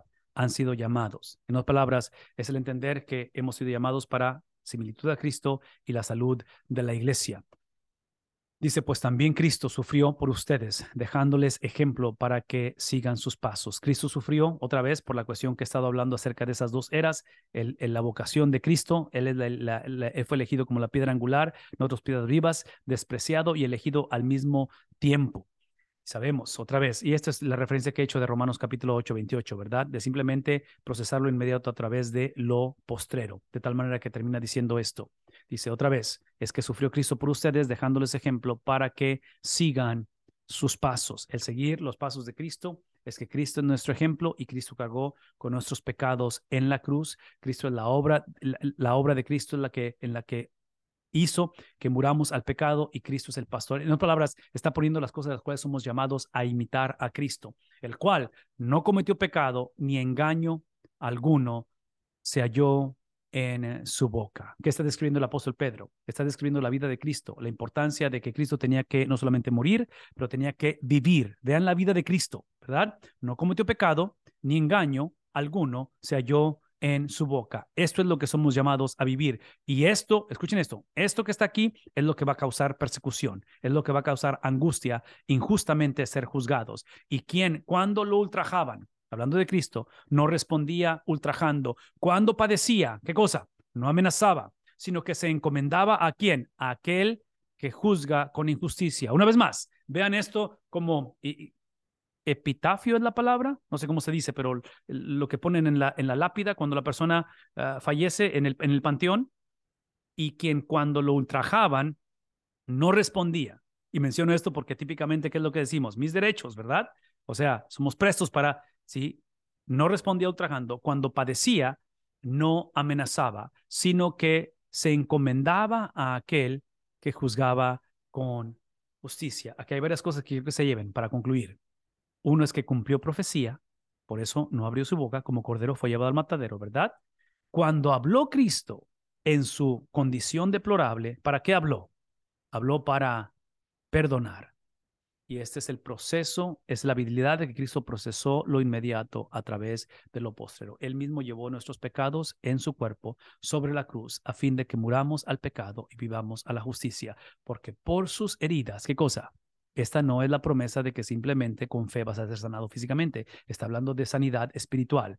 En sus heridas fueron ustedes sanados, pues ustedes andaban descarriados como ovejas. Pero ahora, ¿qué cosa? Han vuelto al pastor, el cual es el guardián de vuestras almas. Pastor, es el final del capítulo 2. Con el favor de Dios, la próxima semana entramos en el 3. ¿Habrá algún comentario o pregunta antes de irnos? En el chat ya no hay comentario, pastor, pero en el momento en que estaba leyendo, mientras usted seguía también la lectura y las diapositivas, eh, encontré el detalle, por supuesto, que cuando uno lo ve más profundamente, eh, se da cuenta de estos grandes detalles. Pedro comienza hablando todo el consejo bíblico a pesar de la realidad de la persona de Cristo y no deja de hablar de él hasta el final, porque lo pone, por ejemplo, como piedra viva. Nosotros también somos piedras vivas, entonces tenemos que imitarlo como tal, él siendo nuestro fundamento, ¿verdad? Luego lo coloca como el que propició que nosotros ahora seamos real sacerdocio, el propósito del llamado, ¿verdad? De anunciar a aquel que nos llamó. Sigue hablando de Cristo, ¿verdad? Y Exacto. luego, cuando da esta, aparentemente, muchos podrían pensar que es un llamado al moralismo, cuando hace llamar a que respetemos la autoridad, lo hace ver como la voluntad del Señor, Mm, ¿verdad? Y pone, por ejemplo, que aun cuando por respetar la autoridad tengamos que sufrir tal cual como Cristo lo hizo, porque ni siquiera ante Pilato el Señor le reclamó, y qué te parece, o tú no sabes con quién estás hablando, o podría haberse defendido y no lo hizo. ujú, ujú, Entonces, tal cual el apóstol Pedro dice que él modeló nuestro eh, camino, ¿verdad? Porque Cristo padeció, así también nosotros, dejándonos ejemplo debemos seguir sus pisadas. Sigue insistiendo, ¿verdad? En no una conducta moralista, sino un ejemplo a seguir que es Cristo el Señor. Así que, bueno, eso me llamó mucho la atención y es todo lo que hoy hemos conversado. Sí, pastor, y esto que acabas de explicar o la manera en que has resumido todos esos principios, parte de la idea esta noche o parte de la idea del apóstol Pedro, hasta así, hasta cierta manera, es aprender esto, y digo aprender, pero por lo menos que sepamos de esto antes de que lo necesitemos. Porque el momento de la prueba es muy difícil, sobre todo cuando sientes, cuando estás viviendo, ¿verdad? El peso, cuando está la situación sofocada y hay desánimo y no ves que hay respuesta o hay abandono, en fin, la vida sucede. Entonces, si podemos regresar, o sea, regresar a esos principios, si podemos regresar a la meditación de esto y retomar esta conversación como algo normativo en la vida de cada uno de nosotros, donde se convierte en un lenguaje constante entre la iglesia para poder exhortarnos unos a otros. Pero sí, es un mensaje no fácil para ello de procesarlo y mucho menos de vivirlo.